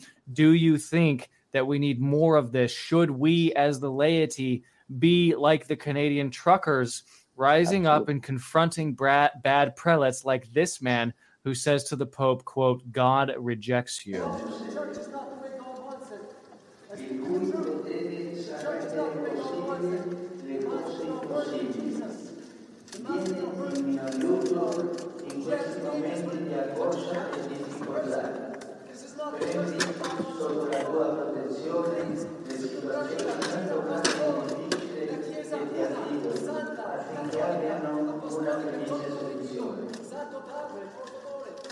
Mio amato Padre, tutta la mia fiducia è risposta in te. Tutta la mia fiducia è risposta in te. E non si dica che ti abbia invocato in vano. È la verità, Padre. Perché poiché tu puoi tutto presso Gesù e Maria. La Chiesa non è come vuole Dio, Dio ti ricetta, Padre. Tu non sei il re. Profeta Samuel. Abbiamo sentito alcuni minuti fa una persona che gridava, sgridava, che aveva qualche problema. Ryan, he's escorted out and he's quoting the creed. He's reciting the creed. Is that what we need to be doing? Should we be carried out of our churches reciting the creed? Absolutely. It's one of those things that, the Holy Father himself encouraged something similar to this when he was first elected. He said, "Agonelio, make a mess," right? There's a sense of becoming ungovernable. And that's one of the things that you have to do against tyranny. Especially in a situation where there's such a force of arms in the state and the banksters who control the state and so many things. So, and the same thing in the church too, where realistically speaking, we do not have any authority. We do not have any power. And, all we have is our voice and our God-given reason and and the will to stand up to even when tyranny is in the church. And you see that people stood up against bishops in the past. People stood up against popes during the Renaissance to greater or lesser success. And so you think of back, I look at this guy, and immediately what I think about is in the 4th century, a certain bishop in Constantinople named Nestorius got up to the pulpit and started preaching that the Blessed Virgin Mary did not give birth to God, to Christ. She gave birth merely to his human nature, because a creature can't really be the mother of her own creator, right? That would be ridiculous. Well, sure enough, right? As he's spouting all this heresy, some unknown man named Eusebius. That's a name like Smith or John or whatever back in those days. So he gets up and he says, "So whoever heard of a woman giving birth to a nature?" Right? And everyone laughed. And Nestorius got mad. He doubled down. Right? And that was the beginning of the events that led up to the Council of Ephesus, where Nestorius was condemned, of course. But you see that what's the first thing remembered about Nestorius is a member of the laity standing up and mocking him, essentially, as he's preaching heresy. So I think we need a lot more of that. And that's one thing, is that you have so many cardinals, they're faithless, they don't have courage. Some of them have a little bit, but just not enough, and they're just sitting there, but if they knew they had the faithful behind them, there are cardinals that probably would say, at least do something. Even if they're not 100% trad, they're not, on our side on everything, there would be a lot more resistance in the hierarchy to Francis if they knew for a fact the laity was behind them. The laity wasn't all completely asleep. So I think the more public displays on this, the more resistance and more courage that people higher up are going to get. That's just kind of my view on it. Just like I said about the Milgram experiment, the guys who watched the teachers in the experiment say, "No, I'm not going to press the electrical shock button, the lethal shock." Right? Because they literally believed there was a guy on the other side being shocked. They didn't know it was recording. And they said, "I will not press that button." And they walked out. And everybody who saw that, there was a higher percentage of people who did the same thing. When that didn't happen, more people went along. Fred, close us out on this segment, and God bless you for staying up late and joining the stream. What does it say about the Fraternity of St. Peter if one of her priests, one of the order's priests, feels like he has to leave, in order to oppose what he believes to be the illegal sanctions against the Latin Mass?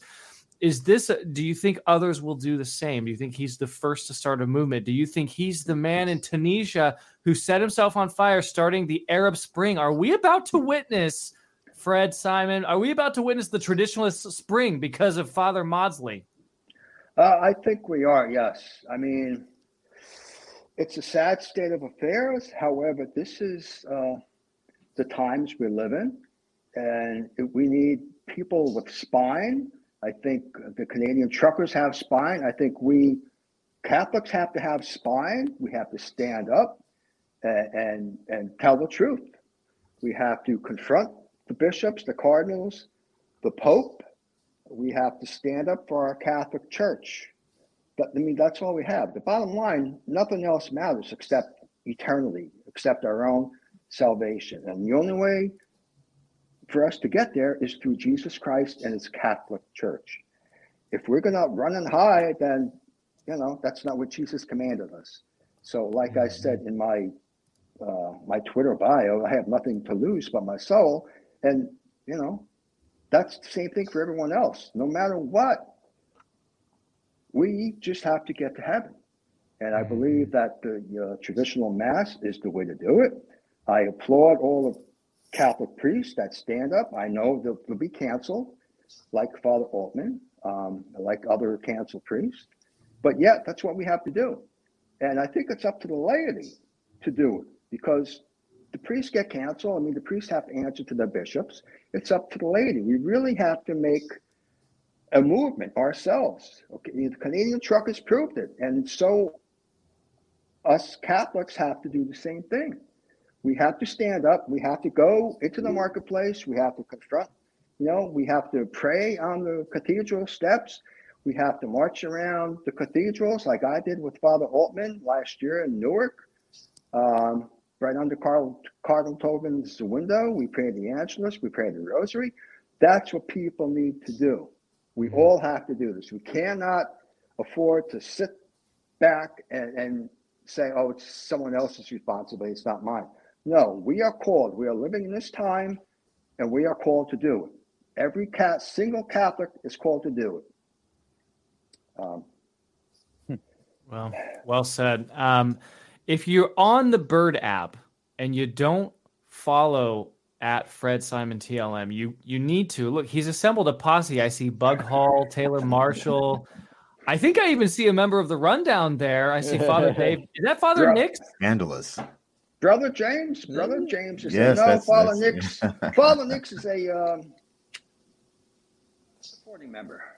Is he? Has he been Fred pilled? We got to get Father Nick Fred pilled.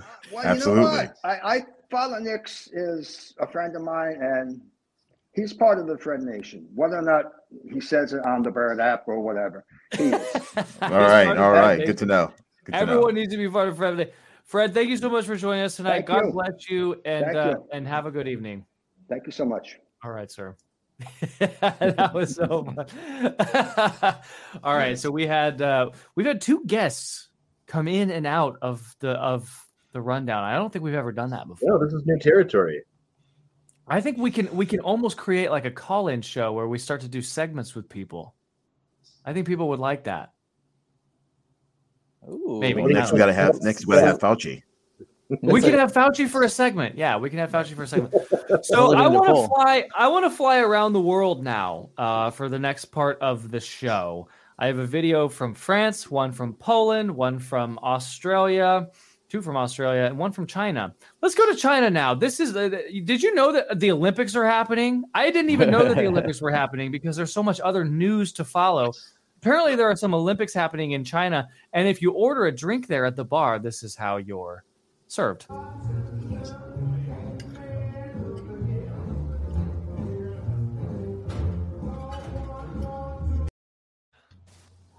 This is like pharmaceuticals. Like, what is this? What are you putting in my drink? You can't even smell it. Is that like Fort Detrick stuff? What's going on there?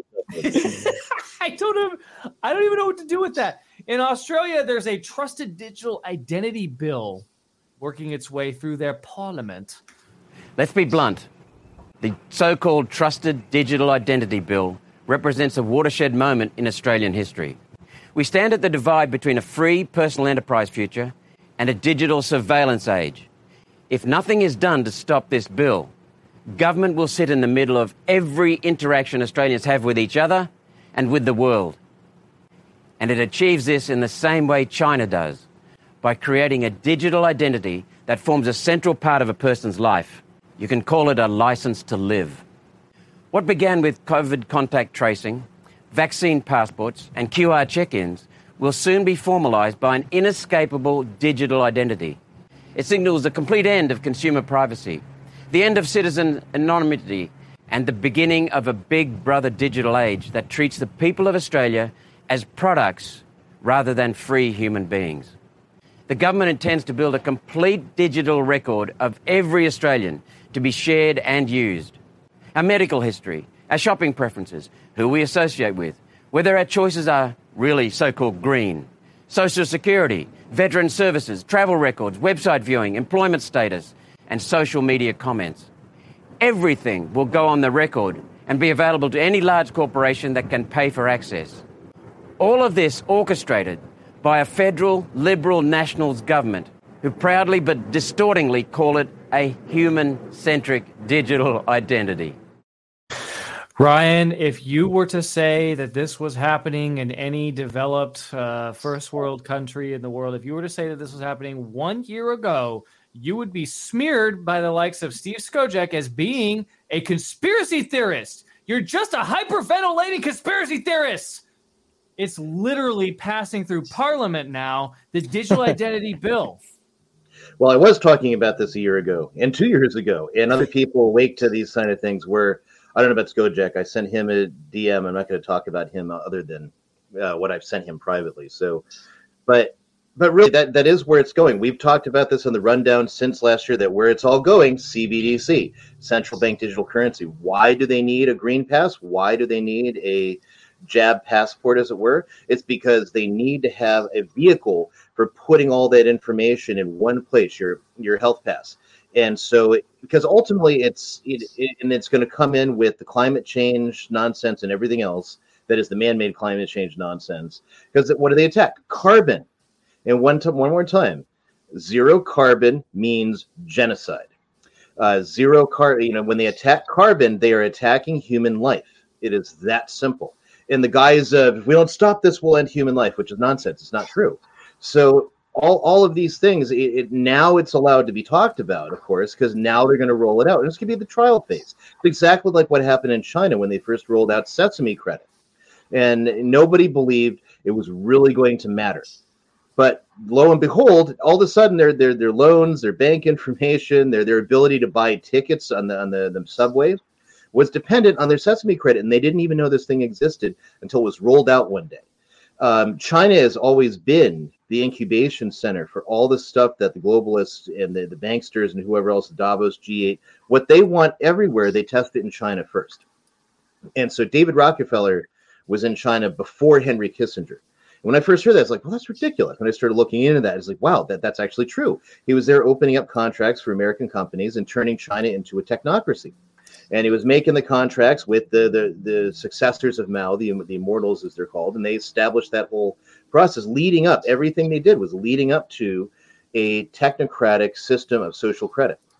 And once it was in, you couldn't get it out. That's just the way it worked. So that's where we're going now. And they're going to be greenlighting this all around the world, starting, in Australia, which has shown, unfortunately, the government shown the will. We're going to make this happen in spite of a great number of protests. And I'm sure a number of our Australian friends in the chat have been a part of protests or know people who are protesting.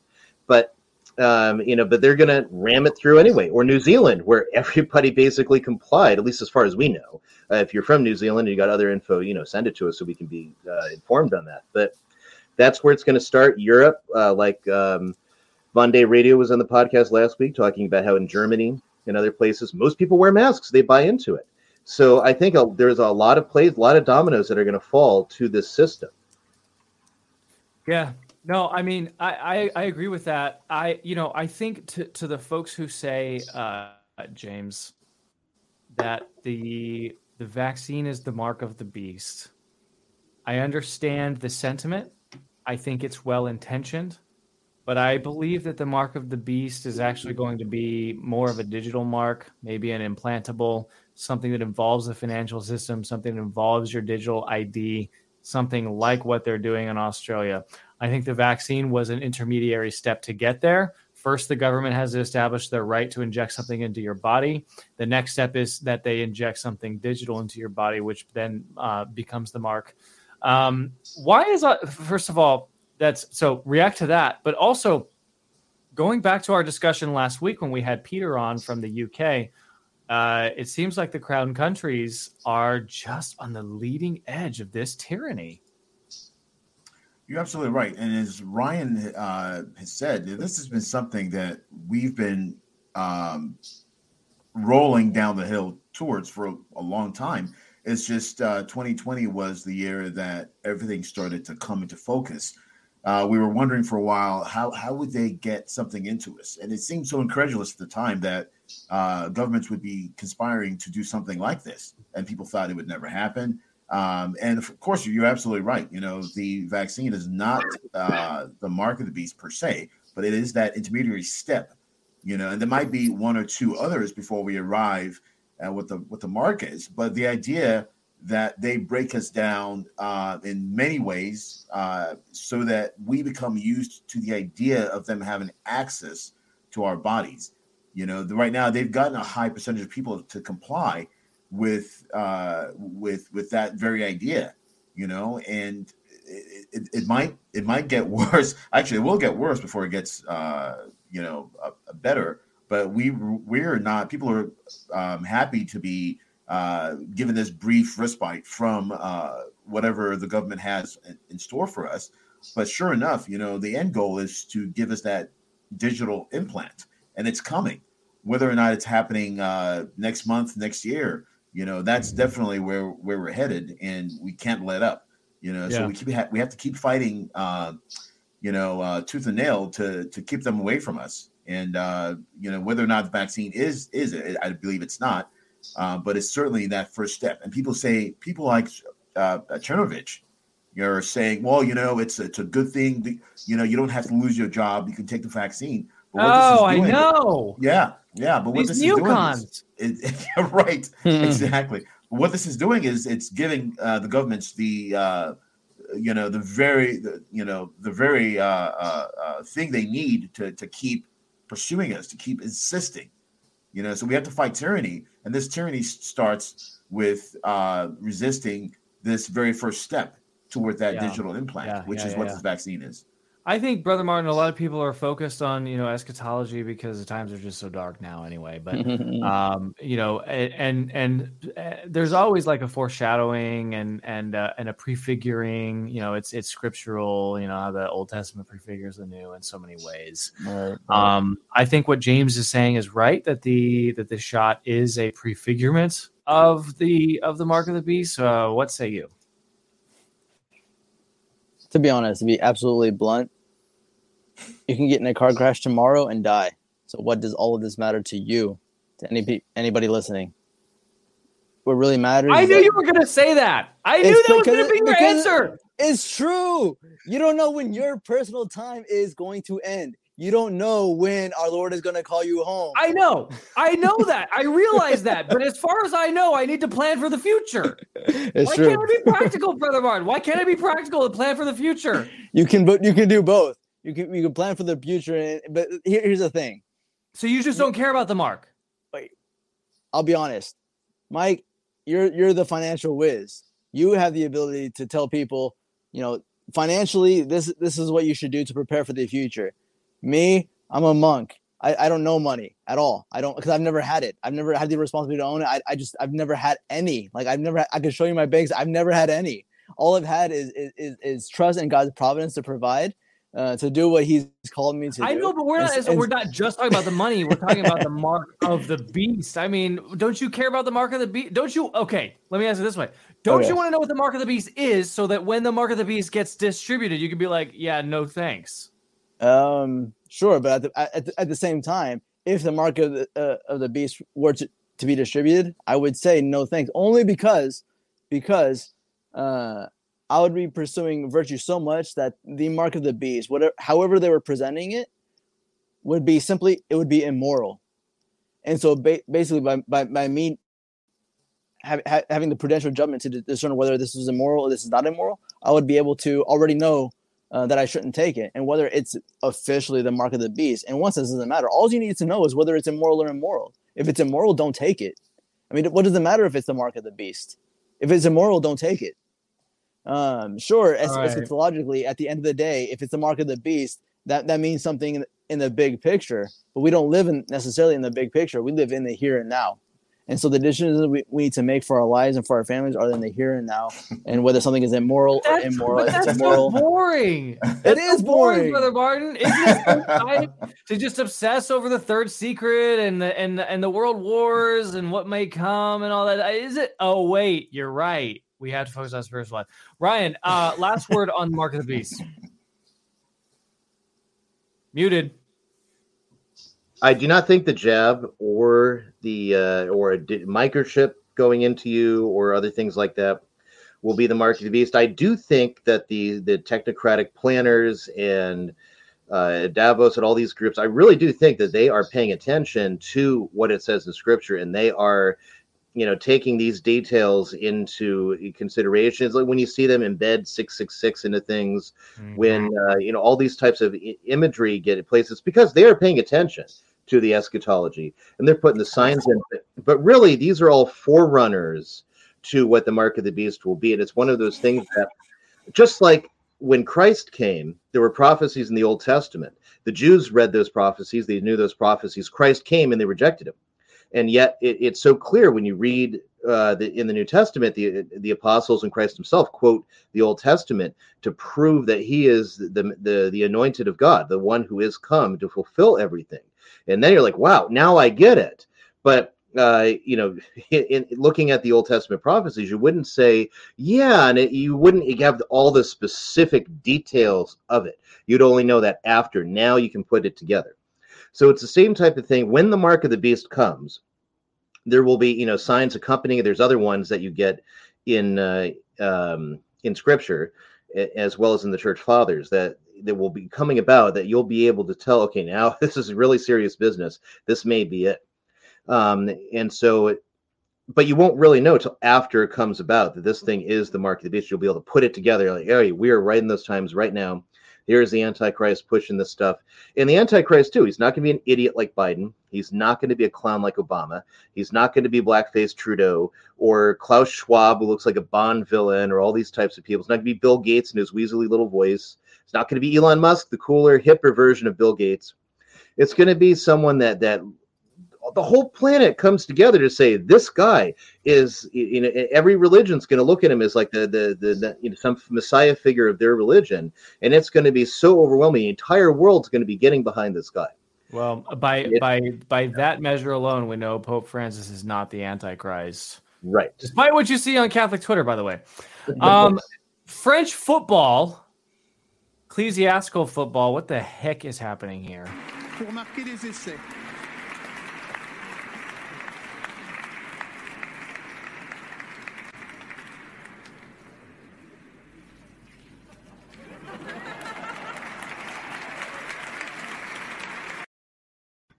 This is the new religion. I don't know. I think someone told me that what was said was, I'm worthy to be a bishop because I like football, or something to that effect. I didn't actually hear those words said. I don't know what that was. Let's move on. Poland. Let's go to Poland. One of the things about Poland is we think they're so base. And they are. But every base nation has its demons, and sometimes demons bark like dogs.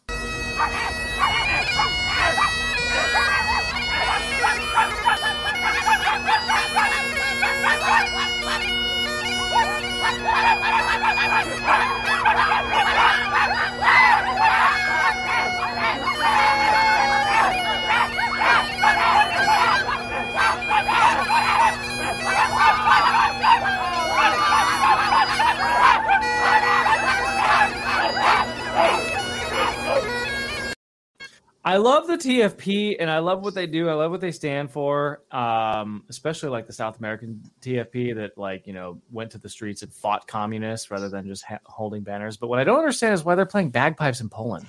I was going to say, are these Irish, Polish people? I mean, what's happening? I don't know.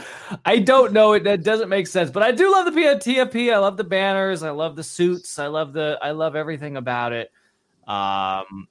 Poland is... Ryan, I had an interview with a PhD in Poland like a year ago, where he was saying, look, to the West, Poland looks so great, but really the conservatives have a very slim majority here, and we're just trying to pass as much as we can while we're in power. So it's not so great. I mean, it's better than here, obviously, but it looks like there are plenty of demons there. If I looked at those two groups of people and I didn't know anything, say, it's from a whole different country and religion, and I just looked at the one group and the other, I'd have to say that the alphabet people were behaving in a manner that I would have considered that these guys are possessed by demons. These other guys are just sitting here playing music and trying to give some message.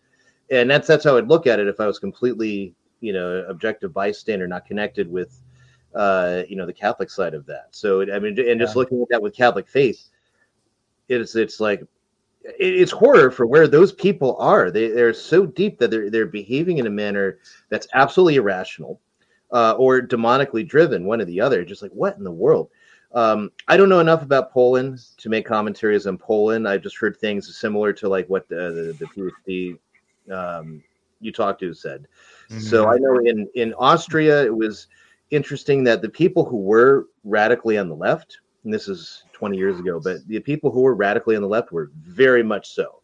They weren't like that, college student. It seems fairly normal, wants to vote for Bernie because she thinks that's cool. I mean, you don't have that kind of middle ground on the left in a lot of places in Europe.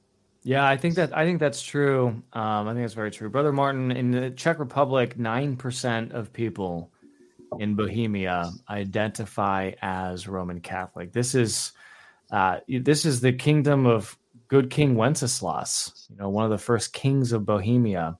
Interestingly enough, Saint Wenceslas had to kill his own mother in battle to maintain his throne, and he's in heaven. The saints were based, by the way. You sure it wasn't his mother-in-law? Oh, was it his mother-in-law? Yeah, right. So brother, 9% of Czechs are Catholic. I don't, it's a much higher percentage in Poland. It's a decently high percentage in Hungary, but the faith is still collapsing around the world. And one of the things about Poland too, not to knock on Poland, this is not an anti-Polish podcast by any stretch. I love the Poles, but they're very much attached to like the Polish language and the new Mass liturgy. There's not as much Latin Mass happening there as there is in the United States or in the Anglosphere. And now you see these demons in the streets and they're losing their grip on the country and they're becoming westernized. You think that's a coincidence? Well, Czech Republic, Poland is an interesting dynamic only because Eastern Europe has had the lines of their boundaries redrawn over the past century several times, in the sense that after World War II, Poland was redrawn so that the Eastern Orthodox became Russian, and Poland technically got smaller, but also what was Czechoslovakia, what was a communist state, was freed from the Eastern Bloc, so to speak, and then became two countries, the Czech Republic and Slovakia. And Slovakia was really where the huge, large Catholic population was, and the Czech Republic was where the large atheist population was. So I'd really be interested to know whenever that break occurred, how much already existed in that northern part of the region, to where only 9% of it now remains Catholic. Obviously 9% is literally nothing compared to what it should be, since Catholics have evangelized all of Europe at one point. But that is also important to consider is kind of the historical development of Czechoslovakia. But regarding around the world, the traditional Latin Mass is obviously where you find, well, I guess it's kind of half and half. Where you find a traditional Latin Mass, you either find people that are just want the aesthetics, who want just incense, who want nice vestments, who want the riches of the world in their worship. And then you find others who are actually even willing to sacrifice the riches of the world in the way of celebrating the traditional Latin Mass underground in houses or etc. Without the splendor, but just want the faith.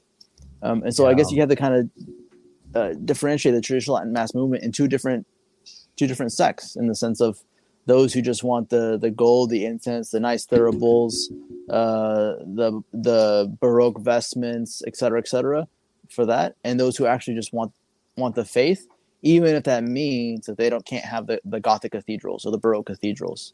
And so I think there really are two traditional Latin Mass movements, and we have to kind of see how that plays out, because of course no one's going to openly admit, oh, I just want the aesthetics, I don't want the faith. No one's going to openly admit that. But I think as more and more pressure is going to be pushed on us by the authorities, we'll find out who's on what side. So we've done Asia, we've done Europe. We haven't done the Mideast. This is a video out of Iran that was released, I think, by their state media. James, I'm going to look forward to your reaction to this one.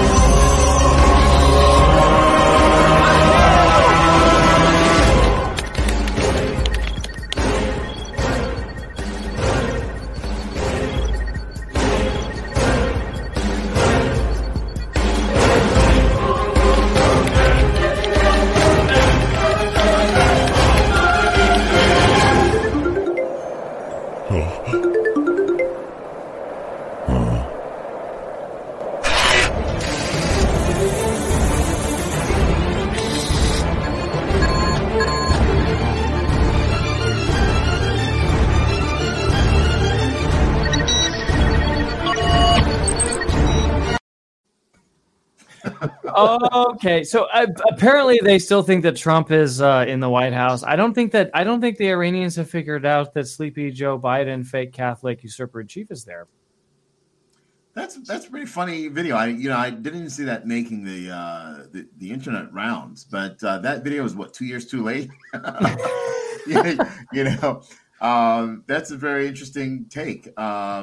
Suleiman's murder or assassination, or however you want to phrase it, was not as warranted as you know what? Yeah, I'm not even going to comment about what I'm really thinking. I'm going to pass on my commenting right now. You're gonna punt on that. That's fine. They're showing President Trump. He's hanging out in Florida. He's golfing. He looks a little thin in that video. I think they could have added a few CGI pounds to him and make him look real. They're gonna send in a drone, with laser guided, to make sure that they get him or whatever. This is Iran. They haven't figured out who's the president now. Maybe this was a Q production. Maybe the Q people who still think that the Trumpster is still calling the shots. I don't know. I really don't know what to make of this thing other than this is one of those aspirational I really wish I could do this and this is what I would do if I could, but I can't, so I won't kind of thing. I don't know. I don't know the provenance of the video. Somebody in the chat said it's an older video, so maybe it was made while Trump was still in the White House. I couldn't say. It actually, to me, it has an entirely different thing, though. There's a different message I get out of that, which is robotic warfare. And immediately I'm seeing this little digital thing, eminently plausible looking, and I'm thinking Skynet. I'm thinking, Terminator, iRobot, or whatever it was, all these sorts of things. And I'm just like, that we've been explored in science fiction and for good reason, because, the ability of weaponized robots is fairly terrifying, actually. Somebody could take out a target, they could malfunction and randomly kill someone. A drone strike could come in your yard and just start shooting at your kids. I mean, it's incredible, the potential for, like we talked about, why you wouldn't want to backpack in Albania in the 90s, because you're likely to step on a landmine because of all the wars and all the mines and all things like that.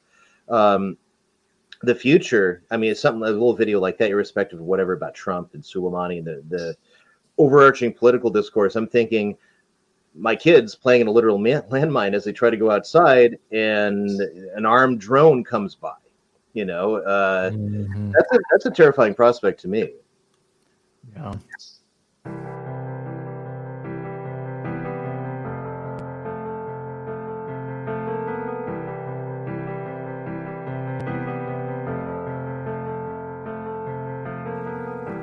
Imagine no felt banners. It's easy if you try.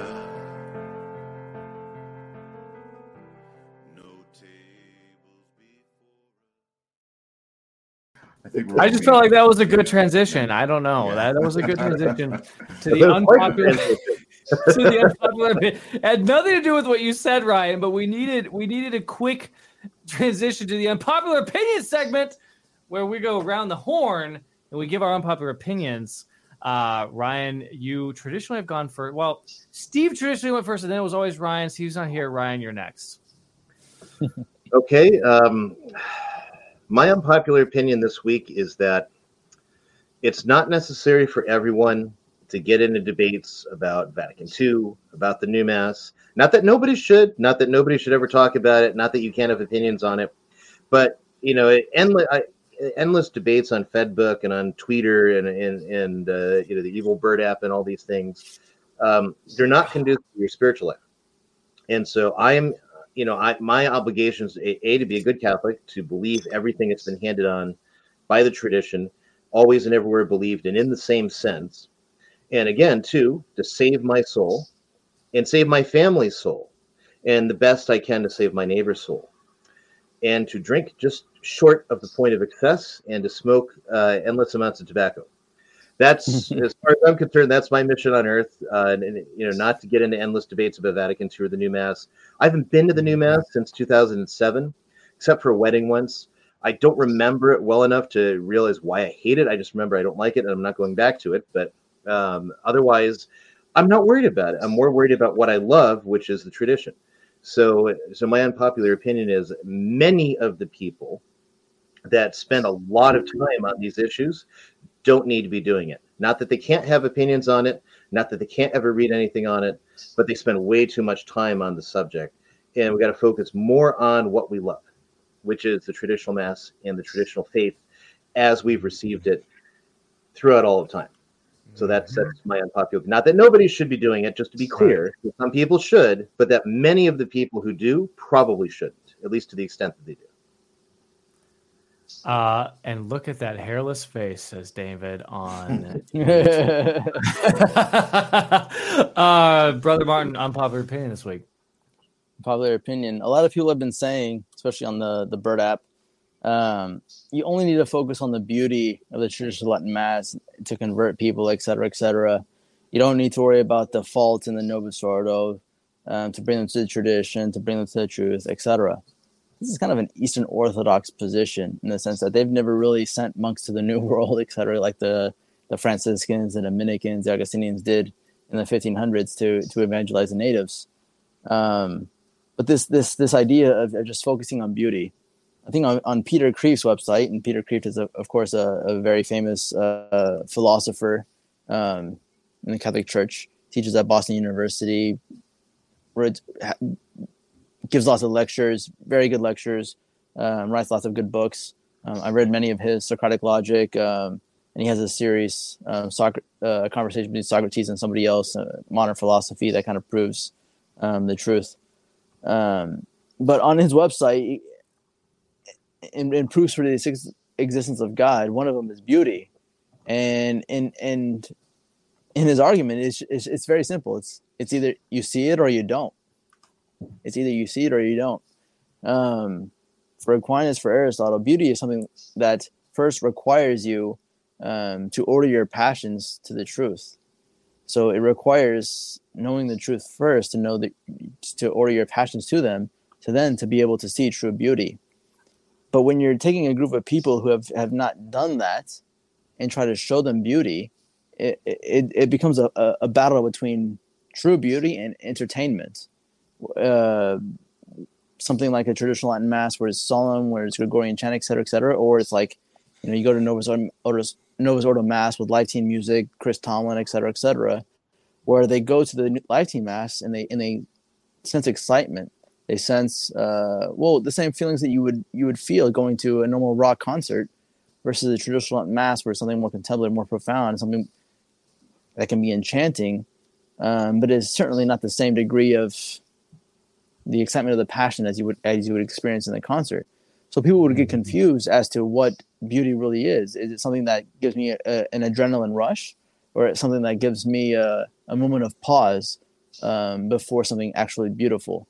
And so this idea where, all you need to do is talk about the traditional Latin Mass to convert people, it's not true, because the reality is a lot of people aren't prepared for beauty. They aren't prepared to actually recognize beauty. A lot of people who are living lustful, sinful lives are not prepared to actually recognize beauty as such.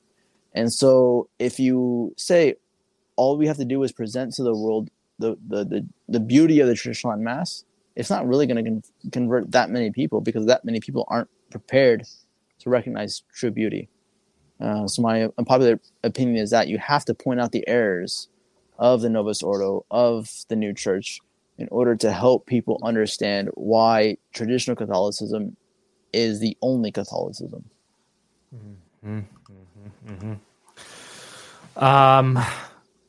James.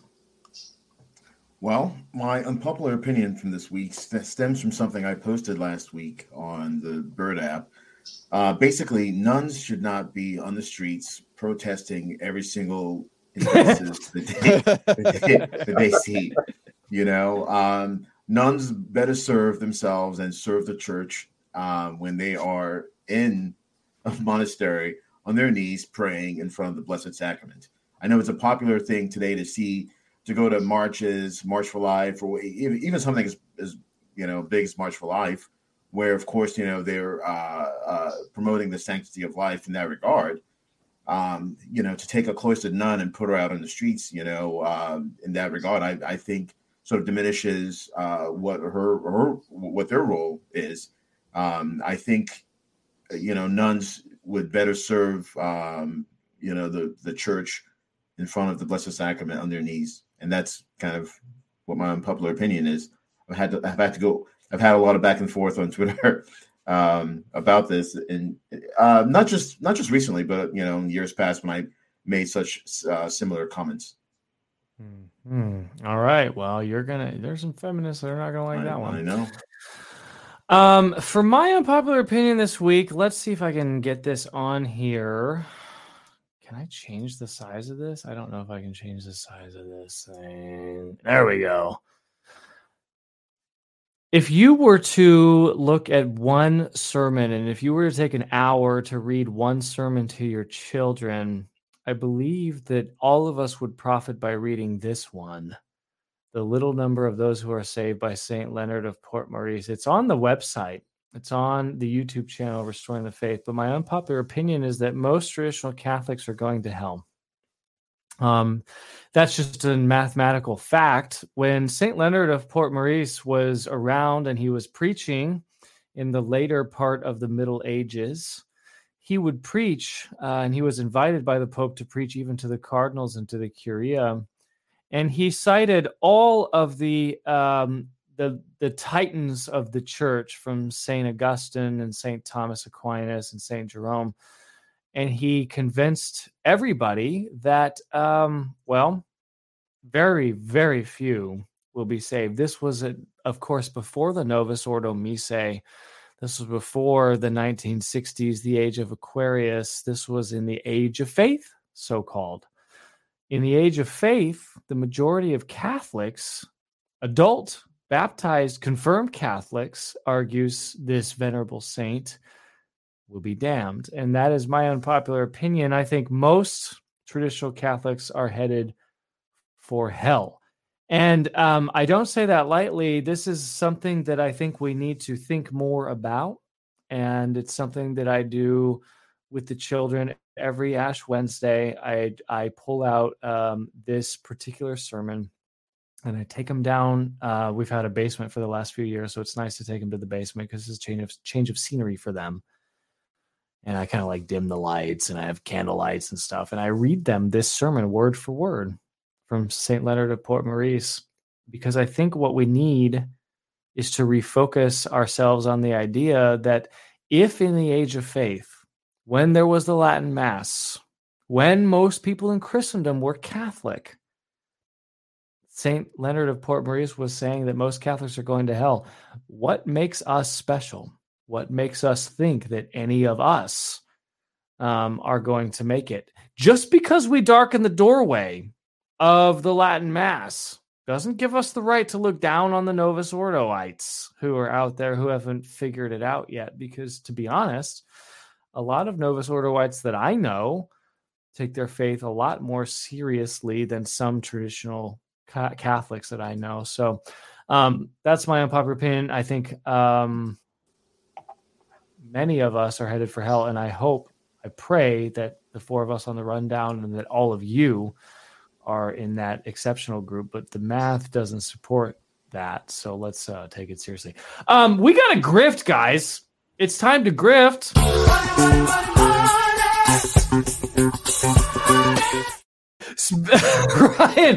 Ryan, this is your first babyface grift. I know. My goodness.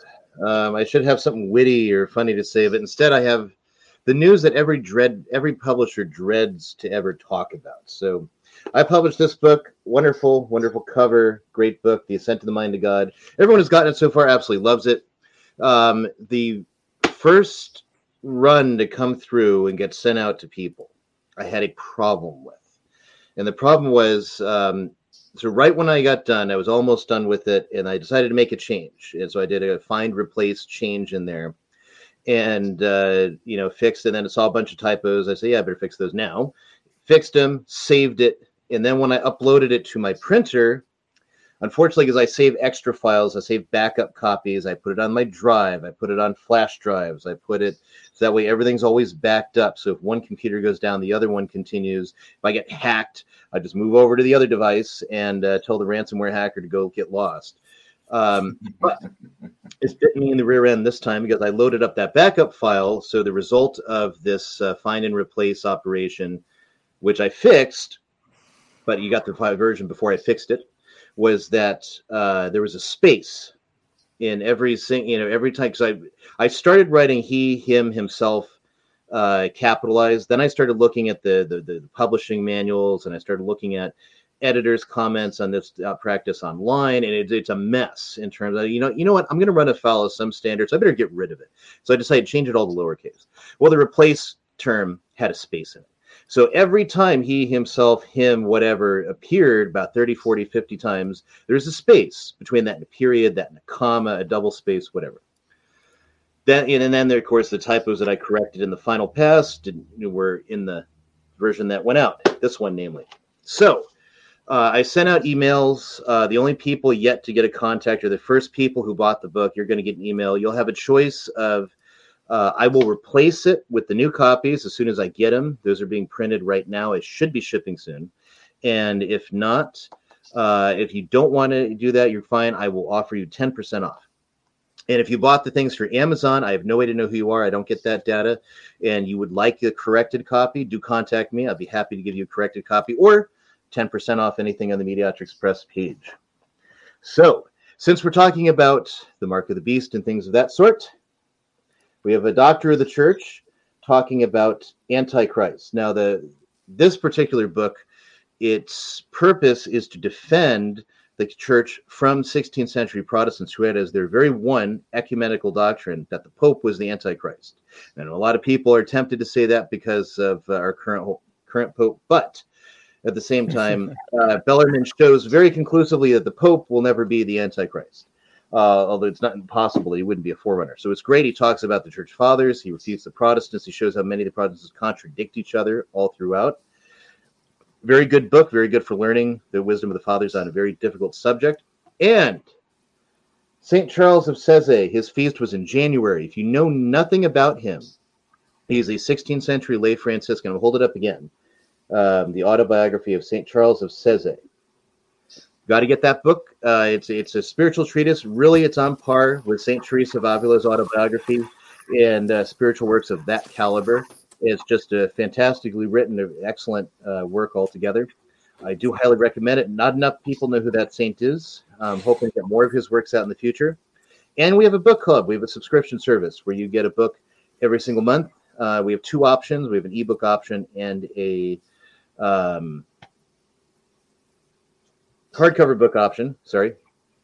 And so if you want to get a part of that, $10 a month for the ebook, $50 plus shipping for the hardcover book, and then the other stuff that we have. So go to MediatrixPress.com. It is the very first listing on the slider. The very first thing is the book club. You can click on that, and it'll take you to the page. And the only thing I was going to mention too is, again, because of the mix-up with this, I've already contacted book club members. This was the book for this month, so it's going out a bit late because I'm still waiting to get it, the corrected one. And I did offer a higher rate for the book club, 15% off for book club members to get, if they want to keep the typoed copies, they'll get 15% off. Do you want to respond to your children? That's actually my wife. Oh, actually, no, that looks like my daughter on my wife's profile.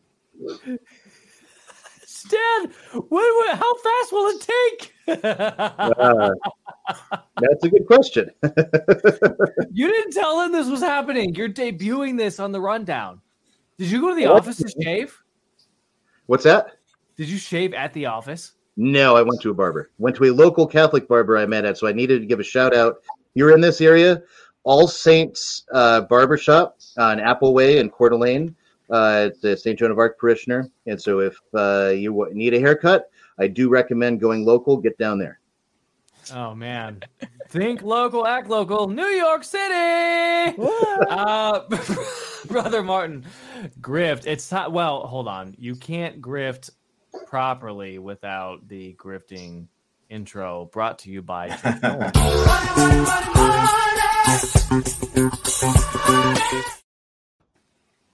I mean, Church Milton has given me so much to grift about. I mean, first of all, our calendars are still for sale. Our pre-1955 calendars with Augustinian saints. They're obviously very conducive to my spiritual life because I look at this every morning before we celebrate Mass, see what's going on today. Again, pre-55, so it's all the fasting rubrics, et cetera, et cetera. So those are on sale for $10 at our website, www.oblatesoftsantaugustine.com/shop. But I also, in seriousness, want to grift Mike's cause in defending himself against truth, because the fact is, Church Militant has promised you that they would dethrone bishops by their exposing corruption. But the reality is, they caught on to one bishop from Buffalo because some other secular reporter had caught on to the story, and they jumped onto the story, and that's the only bishop that's ever been exposed or deposed from their exposition. So millions of dollars have gone into their business. They've half deposed one bishop and nothing else. But now they're going after laymen. They've attacked LifeSite News. They've attacked Michael Matt. They've attacked Mike from RTF, and are attacking him personally from his own, forcing him to defend himself from his own pocketbook, et cetera, et cetera. This is absolutely insane. A business with millions of dollars is going after families. Why? How is this possibly Catholic? They're presenting themselves as the defenders of truth, the promoters of truth, but they're really they're bullies. A lot of people have donated to Mike's fundraiser for Father Jackson, and now in Discovery they've asked for all of those names and addresses and how much they've donated. This is insane. Now they're going to dox you guys. Now they're going to dox all of you guys. They're going to go after you. They're going to go after to find out who you work for until your bosses that you donate to this cause, because that's exactly what they did to Mike. They contacted his employers or whatever else, his employers, and said that RTF Mike is doing this.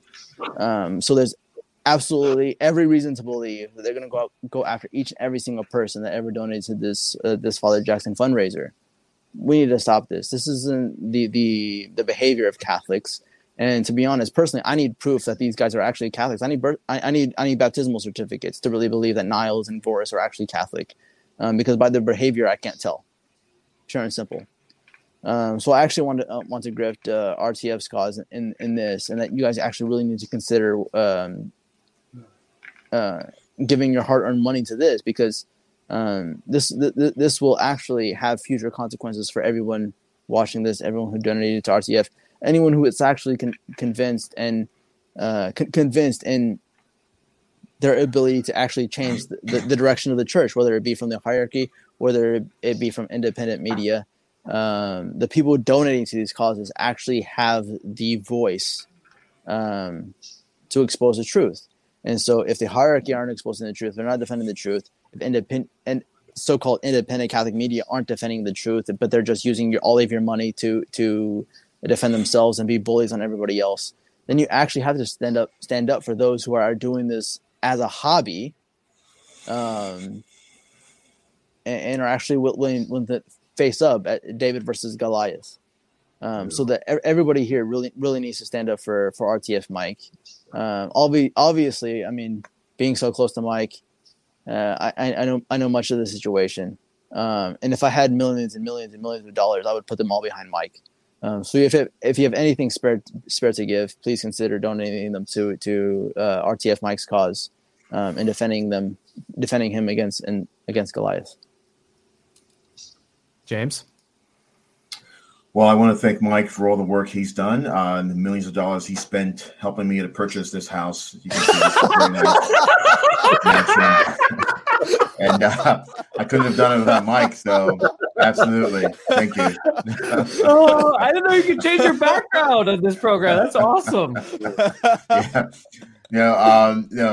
In all seriousness, I don't have anything to grift this week, and I support the cause to lift some weight from under Mike. And if you can, please give and know that you're giving to a good cause. This is Rundown. Thank you so much for watching. God bless you.